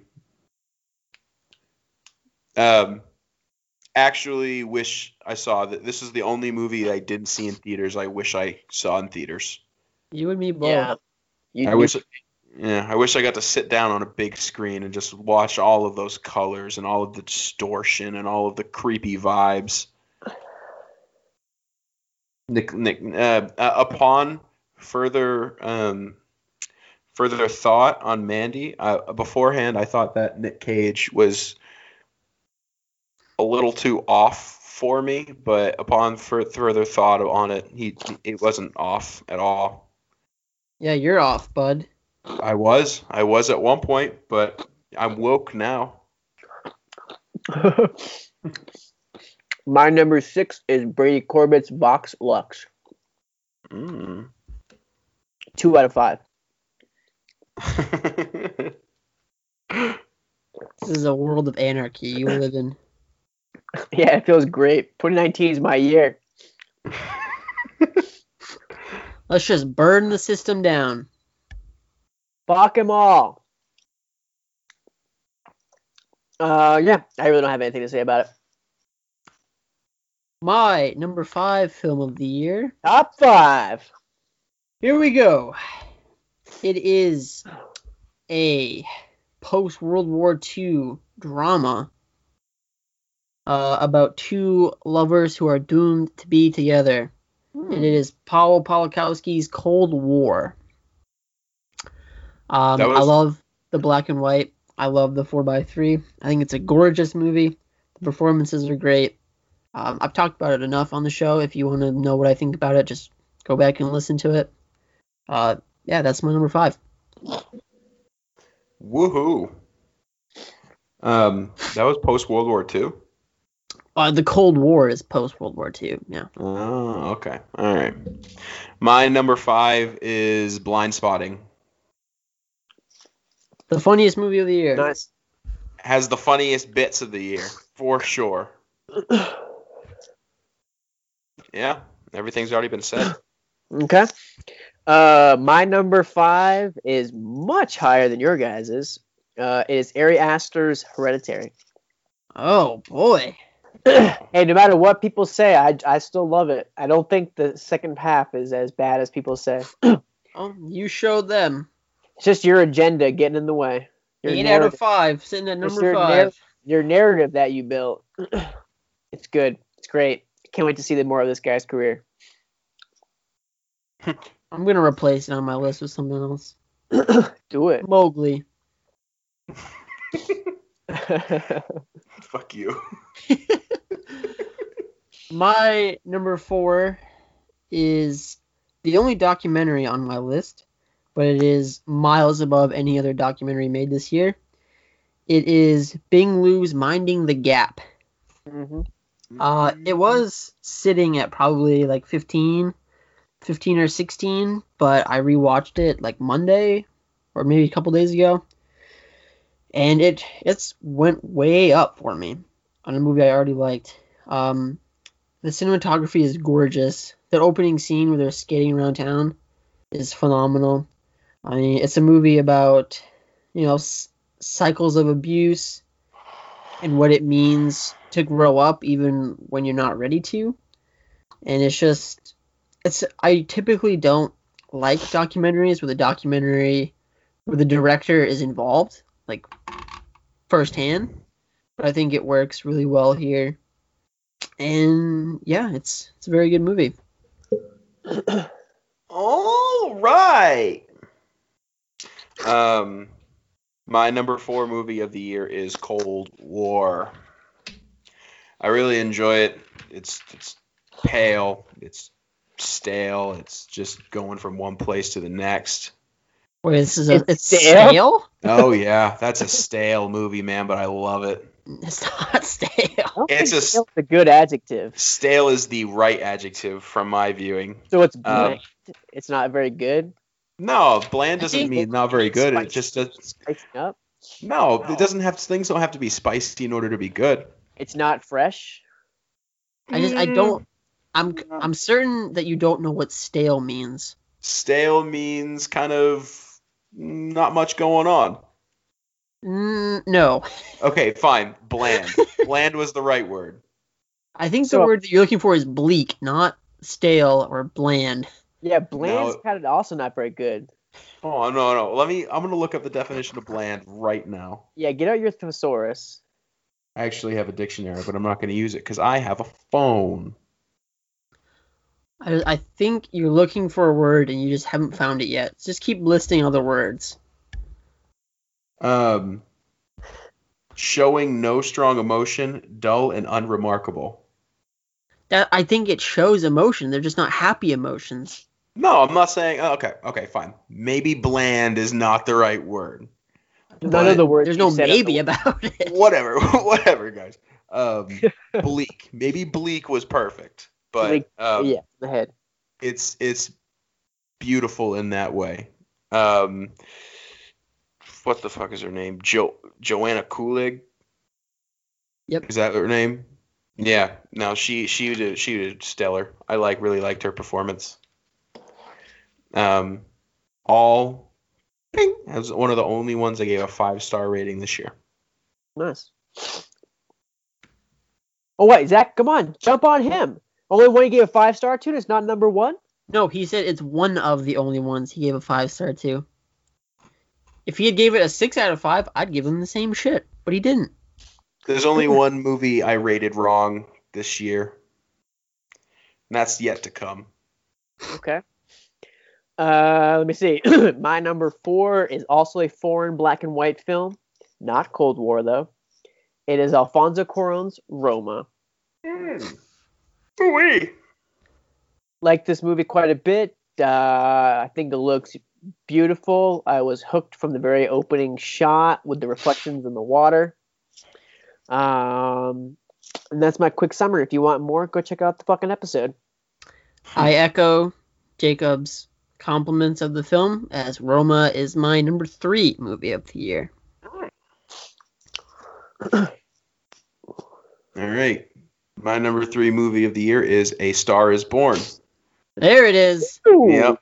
I loved the movie. I thought that it wasn't really trying to focus on any one thing besides their relationship, and everything that you guys hated about it was more of just like a device to get it pushed along a little further instead of what the main focus was. Hold on. What did we hate about it? I'm not saying you. Okay, fine. Maybe hate was the wrong word, but the things that You are full of wrong words today. Okay, I was never good at English. He's all plus his top 5. Yeah. But anyways, when you were talking about Vox Lux, you said that critiquing a celebrity's status or something along those lines. I think A Star Is Born is attempting to critique what it means to be celebrity. Yeah, I mean it's but like it's not nearly as important as it is in Vox Lux. Yeah. I didn't say that. I just said it was attempting to do that. Not really, though. I mean, It most definitely is trying to examine what you have to give up of yourself in order to be famous. I think it's acknowledging that. I don't think that that's really one of the important factors. I would, because they spend a lot of time talking about what it means to be authentic. All right. And that's just like your opinion, man. It's also Bradley Cooper's opinion, and he made the movie, so... Well, it's up to the viewer to interpret it how they wish. There's a difference between interpreting and ignoring, and you are ignoring that part of the movie. I'm not ignoring that part of the movie. I'm just I'm just acknowledging different things. Okay, so you're not ignoring, you're just refusing to acknowledge it. I just think you think Sure. Vox Lux is more obvious is because that is all the film is about, whereas this is playing other things. Yeah, I'm not focusing on that. I'm But it's focusing on other definitely- things. 100%. Doesn't mean it's not there, just because you're choosing not to focus on it. Yeah, like whatever you say, man. What is this, 3? Okay. My number 3, I don't have anything to say because we talked about it last week. It is Lars von Trier's The House That Jack Built. Oh boy. Wow. Alright, this might throw you guys for a whirl. Are you ready for this? All right, let's hear it. Number 2. My number 2 of the year was probably the best time that I had watching a movie this year. Is it Mandy? It is my most seen movie of this year. I've seen it 3 times. It is the masterpiece by Panos Cosmatos, Mandy. This is going to be interesting. I can't wait to see what's number 1. Yeah, I was expecting that to be number It's 1. something to piss us off. I know it. It's not actually your number 1. Mandy's your number 1 film, but you're just going officially with something else to... Nope. You changed it. As soon as I said Assassination Nation was a 7, you were like, fuck this guy. And you number 1. wrote this list 3 days ago, and Mandy has been number 2 ever since. Ever since before I learned about your ludicrous notions of what a 6 out of 5 means. Okay. So this is one that you would have given a 6 out of 5? Mandy and my number 1, I would give 6 out of 5s to. Why don't you? Because it's upon first viewing. What do you mean it's I upon don't- first viewing? You've seen Mandy don't 3 believe- times. I don't believe in retroactively giving something a 6 out of 5. Okay, so what does... You like after the fact? Yeah. I feel like if we had reviewed it, even though I had seen it the second time, if we had reviewed it and I'd given it a 6 out of 5 on that show, that's different. But I'm not going to go back and be like, oh yeah, that movie that I watched 3 years ago, that's a 6 out of 5. So what, like... I'm not going to retroactively give it one. What has to happen for it to get a 6 out of 5, though? It's completely up to the viewer what they choose to give a 6 out of 5. I'm not Thank talking you, in Zach. general. I'm talking you specifically. No, you can give whatever film you want a 6 out of 5, but that 6 out of 5 better damn well be your number 1 or number 2 movie of the year. You said you watched the Kevin Spacey film 9 Lives, and that's my 6 out of 5. Whatever, that's on you. It better be your number 1 or number 2. Oh man, this guy just conforming to norms. Just a conformist, Zach. Colorado has made you such a hipster. All right. My Back number here 2. in Maine, we have rules. No, we don't. What the fuck are you talking about? Doesn't anyone give a shit about the rules anymore? We're one step away from Colorado. My number 2 is At Eternity's Gate. I had a feeling. Willem Dafoe gave, in my opinion, the best performance of the year. Not a single moment in this movie did I not enjoy it. Well, I now know you're number 1. Yeah, you do. My number 2 is Yorgos Lanthimos, The Favorite. What can I say? I got a boner for this guy. I love it. He's dick riding hard. I'm gonna eat it up. I love it. Number 2. My number 1 film of the year is something we have discussed on the show, and that I rewatched this morning and had a completely turnaround view on this film. Mowgli, Legend of the Jungle. My number 1 film of the year is First Man. What? No, I'm Fuck just you. fucking with you. You asshole. My number 1 film of the year is The House That Jack Built, directed by Lars von Trier. Nice. This movie was made for me. I love meta-type movies that are reflections on the filmmaker and the director themselves, and that's exactly what this is. So it is my number 1 film of the year. Nice. Nice. All right, well, I can kill myself now. No, Yeah, I'm up. Yeah. What that's is it? What is it? What do we got? Yeah, my number 1 film of the year is Roma. Knew it. Nice. Yeah, it's an enjoyable flick. Good choice. All right. Well, speaking of meta, Zach, my number 1 film is Vice. lo-fi hip hop beats to chill, study, and relax to. It's Panos Cosmatos Mandy. Very nice. It was my number 1 from the second I saw it in August until I rewatched The House That Jack Built last weekend. Yep, it's been my number 1 for quite a while, and I don't know, it's just such a visceral experience. Unlike anything I've seen in my life, aside from Suspiria, the first one by Dario Argento, I got a soft spot for those things. Well, there you fucking have it. There's our top 25 films of 2018. Man, how mad would you guys be if it really was First Man? That would have been great. I was almost ready to hear the defense of it. I was like, let's hear it. What am I missing?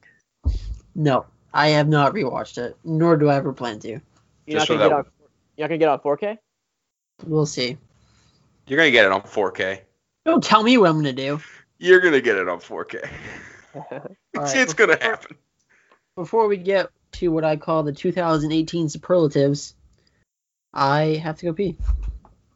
Okay. Okay. Well, so for this next part, since we all did the top actresses, top actor of 2018, then we kind of had different superlatives. You want to just do that first, and then we can break off to do our individual thing? Yeah. Okay. Well, so since you went first, Zach, just go ahead. What is your top actor and actress of 2018? I have top 5. Oh, you did have top. Oh, I thought you were just like the best actress of the year. No, I did. I have top 5 with 2 honorable mentions. Okay. So I did it a little bit differently than you guys.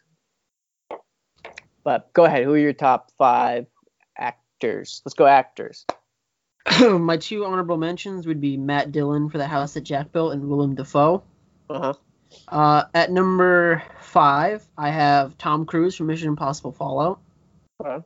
I don't think those type of performances ever get enough attention.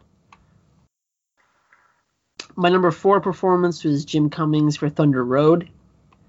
Number 3 for me was John Huston in The Other Side of the Wind.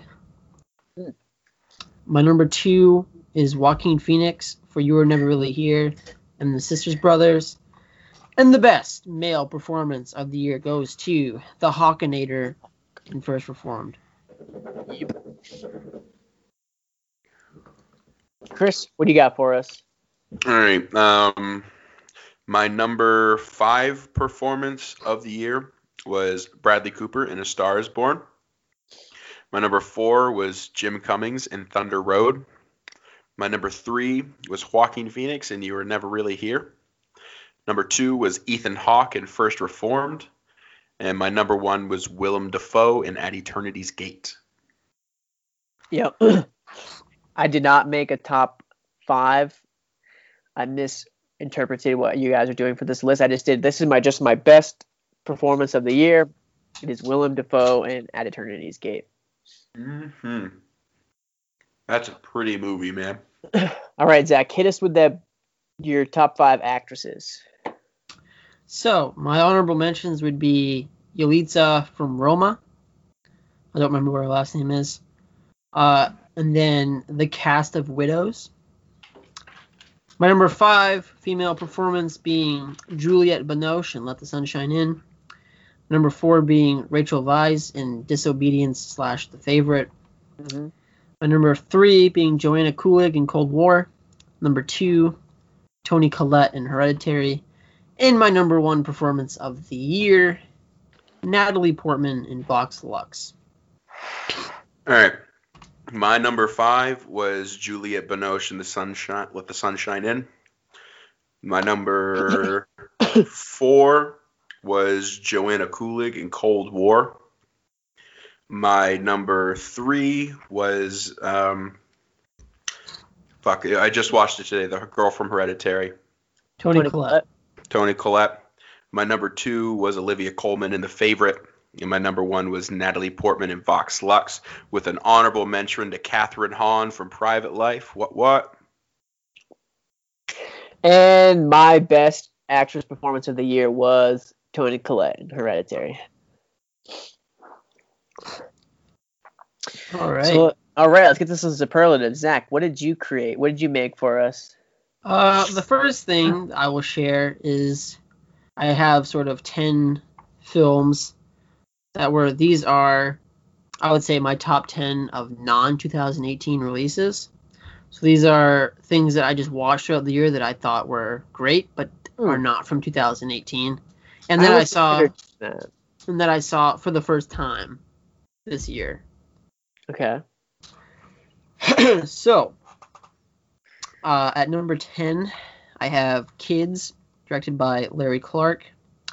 At number 9, I have Personal Shopper, directed by Olivier Assayas. At number... Do you have the years for these films? Kids came out in 1995. Okay. Personal Shopper came out in 2016. Okay. And then number 8 is When Animals Dream, and that came out in 2016 as 14. Is that 14? Maybe. Could be making that up. My number 7 is Trash Humpers,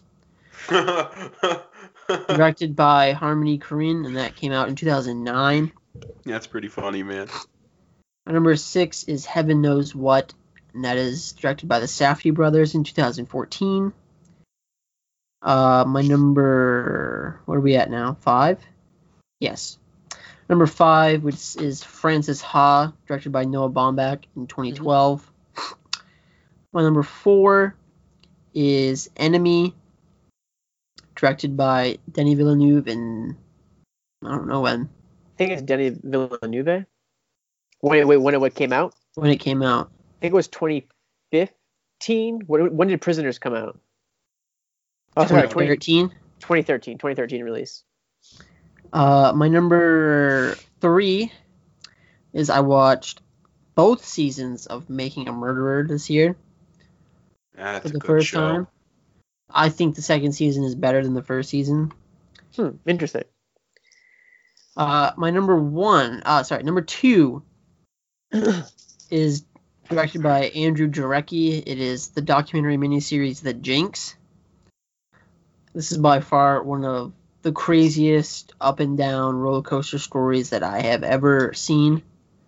And it is phenomenally made, and just, you can't believe. Me just telling you what this is about, you would be like, yeah, okay, yeah, right.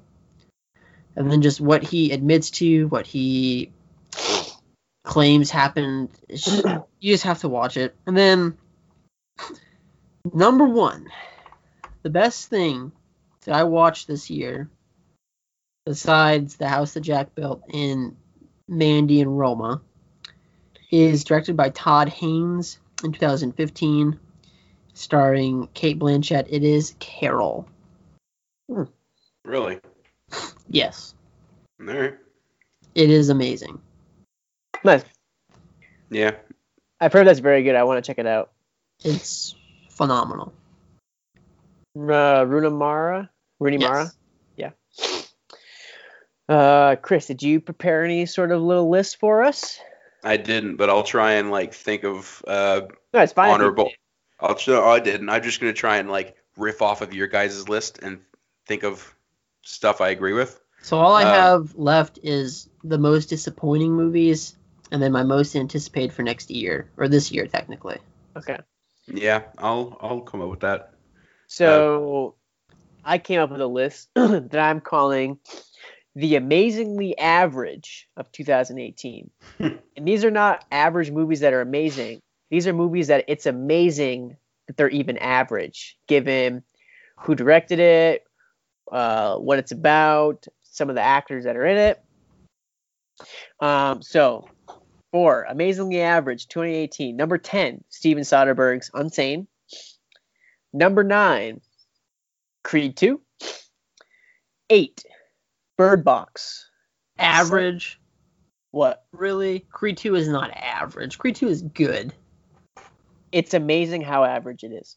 8, Bird Box. 7. 7 is directed by The Mule. How am I blanking on his name Clint right now? Eastwood? Clint Eastwood. Thank you.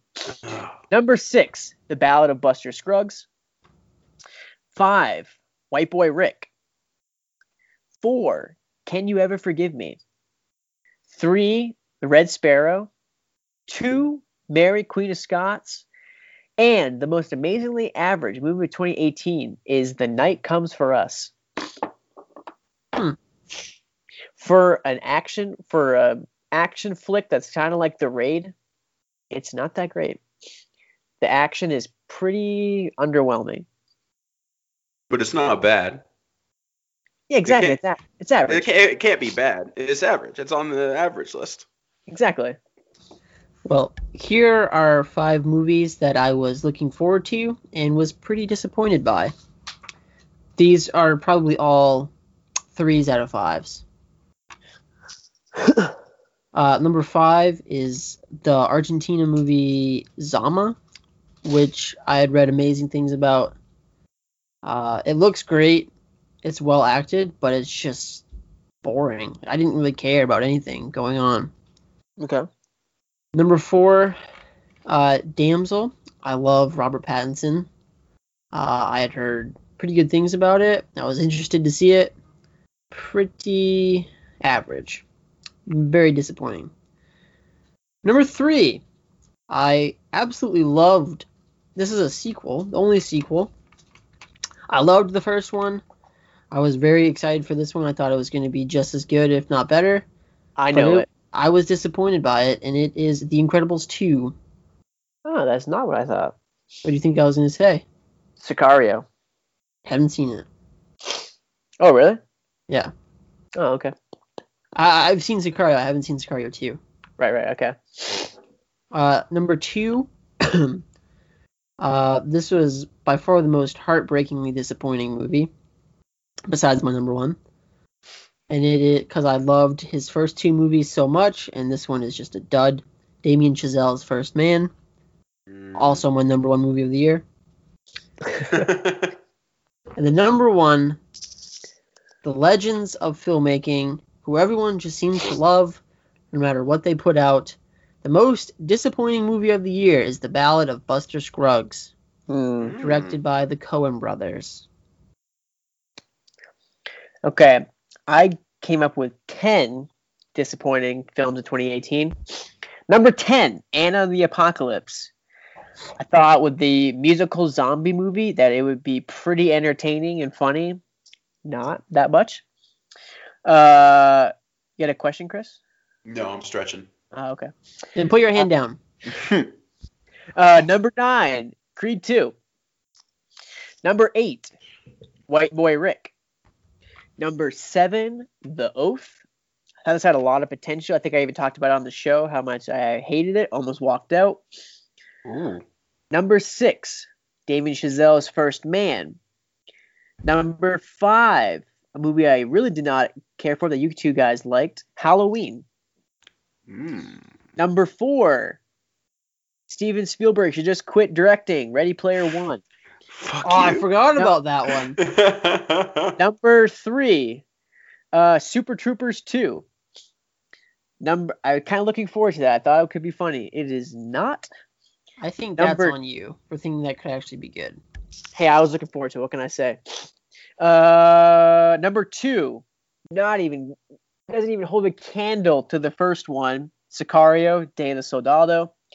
And number 1, the most disappointing movie of 2018, Bohemian Rhapsody. If you guys want to go around and say what you think the worst film of 2018 was, Oh, I already got it locked and loaded. what is it? Welcome to Marvin. Welcome to Marwen is the worst film of 2018. Piece of fucking shit. Now I would say Deep Blue Sea 2, but I mean, it's fucking Deep Blue Sea 2. Obviously. That's exactly why I'm going with a different choice. Exactly. So that's what I'm saying. So like my film is based on movies that got like marketed out the ass and could have been good. Robert Zemeckis directing it, but this thing's a fucking piece of shit. My worst film of the year. I take back what I said about it last week. I still find it to be a tonal mess, completely condescending to its audience. I think Vice is the worst movie of the year. Seriously? Yes. Jeez, all right. The worst movie I saw this year, it's probably a tie. I saw Pacific Rim Uprising in theaters, and that was a very shit movie. And then I saw on HBO Maze Runner Death Cure, and that was a shit movie as well. So I think I got you guys beat. All right. Is this the last little bit here? The top 10 most anticipated of 2019. I don't have 10. I have 7. You got I could 7. probably Okay. throw 3 together real quick. It's up to you. Yeah, I can put 3 together. So do you want me to go first then? Yeah, you go first. Or Chris, do you have a top 10 most anticipated 2019? I got none. I was mostly just gonna write down what you guys said. Okay, so my top 10 most anticipated films of 2019. Number 10, Star Wars Episode 9. That is also, I'm going to use that as my number 10. Let's just go back and forth since we both have 10. Sure. Yeah, I mean, I really hated The Last Jedi, but I gotta see how the series ends. What can I say? Number 9, It, Chapter 2. My number 9 is Glass. Okay. 8, Pet Sematary. My number 8 would be It, Chapter 2. I Yeah, think Pet actually, I don't Cemetery. I think Yeah, Pet actually, I don't Cemetery know. looks awful. I don't know why I put Pet Sematary higher than It too. No, okay. 9 is gonna be Pet Sematary. 8 is gonna be It too. 7, High Life. My number 8 is Uncut Gems, but I'm not Sorry. even certain that that's going to come out this year. Uncut Gems. Oh, that's the Adam Sandler movie. Yeah. Yeah, sorry. I just said my 7 was High Life. Exactly. My number 7 is Tim Burton's Dumbo. Really? Yep. I Huh. think this is going to be amazing. Huh. Okay.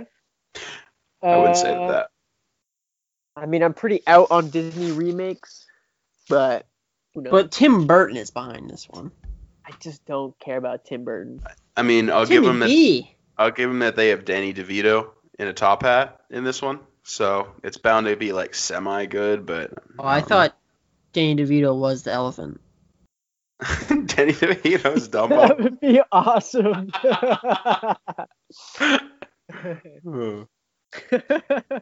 Oh my god, that'd be so great.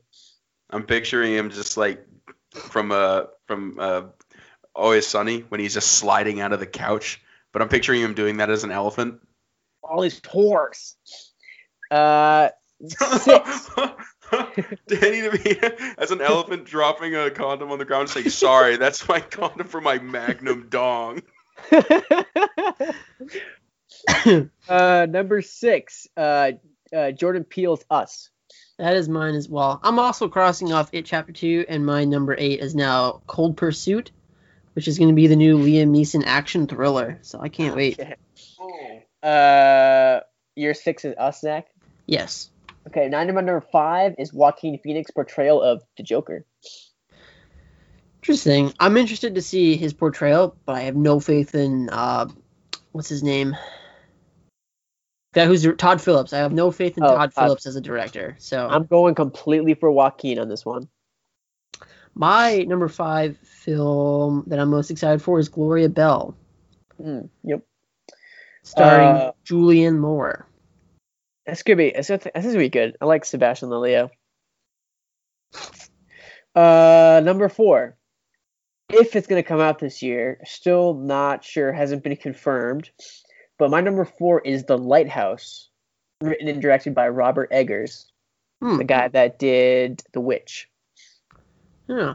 My number 4 is already technically out, but will be coming to the United States in 2019.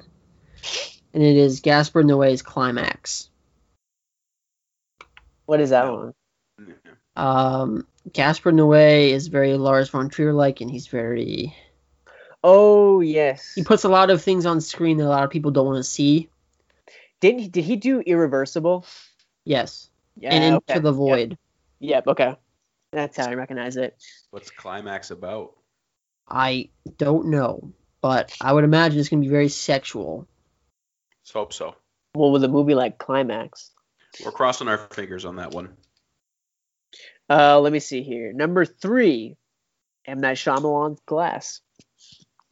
My number 3, there's no official release date, but he has said that he plans to release it this year, and it is Wes Anderson's The French Dispatch. Okay. Number 2, Once Upon a Time in Hollywood. I was waiting for it. My number 2 is The Dead Don't Die, directed by Jim Jarmusch. Okay. My number 1 most anticipated film of 2019. I can't fucking wait for this thing. Harmony Korine's The Beach Bum. As is mine, number 1. I cannot fucking wait. Not that I'm not excited to watch Once Upon a Time in Hollywood, but just that I am not looking forward to the regular outcry that comes every time a Tarantino film is released. Yeah, but so that's for the film itself, though. But I think this time around, this is going to be the worst in terms of that he's ever seen. That's true, especially given the whole Roman Polanski situation. All that, and then the Uma Thurman stuff. Like, yep. I think that he's going to have a tough go of this release. But I don't think he's going to give a shit. I think the movie will be amazingly average. I'm excited to see Al Pacino, though. Or no, it's Scorsese, isn't it? Or is that both? What? Which movie was Al Pacino in? Was that Scorsese? Or? He's in the Scorsese movie, him and De Niro. Never mind. Forget I said anything. Which also has no official release date yet. I think it's supposed to be 2019, though, right? It's supposed to be every year for the last 3 years, but we haven't gotten it yet. Coming to Netflix? Yep. The Irishman. Oh, yeah, it just says 2019. Budget, $140. That's insane. Yep. Jesus. To a TV near you. Jesus. I am truly shocked that someone like Martin Scorsese is doing a Netflix movie. I'm pretty amazed, too. Although, wasn't it more just that Netflix bought the rights? Like, he didn't go to them, did he? I don't know how it happened, but it would seem weird that he would go to them, so he can go anywhere he wants. Oh, according to this article, which, I mean, I don't know how reliable Variety is, but it's saying that for like 5 to 7 years, there wasn't anybody that wanted to finance it. Seems weird to me. I'm excited. Weird, but yeah, I don't know. So now that this is all said and done, what would you guys say about 2018? Like, what did you think of it as a year overall for film? It was great. This was a great year for movies. From what I saw, I enjoyed a whole lot. This is the best year for Chris. There was 4 superhero movies this year. No. He's gonna be even more in 2019. Yeah, 2019 is gonna be my best year because Endgame is Captain coming Marvel, out. Mm-hmm. Yep. Captain Marvel, Endgame, Shazam. Yeah, I'm not really excited for any DC movies. Well, good thing Shazam's not a DC movie. Yes, it is. I don't think so, bud. It really is. Shazam is DC. That shows you how much I don't give a fuck. I but really don't give a shit about Shazam. me neither. The only movie only superhero movie I really care about this year is Endgame, but that's because I've started the franchise and I'm gonna finish the franchise. Well, you're not even done with it. There's going to be probably another Thor movie. Yeah, but I'm not interested. It's like what they've been building up to. This is what they've been building up to, so that's what I want to see. I would be fine with all of them if, like, if Endgame was it. If that was it, and we weren't going to see any more. But it's like, well, they already have slated a Captain Marvel movie. They already have slated Black Panther 2 and fucking Spider-Man 2 comes out this year. And so it's like, it's never going to end. No, why would it? Because it's repetitive and dumb. Yeah, but that's what the people want to see. Eventually, they won't want to see it, and they won't make any money. I don't know. I don't know if you're right on that. True. I don't know if that's ever going to be true, sadly. But I also thought 2018 wasn't a bad year. I thought it was not going to be so great, but I found out, making this list, there's some pretty good films this year. A lot of average ones, though. That's for sure. Bless you. All right, you guys got anything else to say for 2018 before we close it off? Next week we're going to start, well, I guess we do have 2 more 2018 films coming next week, but it's because all 2019 releases suck so far, so. Yep. I'm going to go check out Escape Room tomorrow. I don't think it's going to be good. I don't think so either, but I've got nothing else better to do on a Sunday afternoon. I haven't even seen the trailer for it. It literally looks like Saw 2, but PG-13. Oh, okay, then I'll love it. The first actual movie that I'm excited to see is Glass. Yes. What about the Bryan Cranston Kevin Hart movie? No. No? No. I'm pretty over Bryan Cranston, actually. Yeah, I get that. So let's see here. Today is what? The 6th? 5th? 5th. Today's the 5th. So next week we'll be recording on the...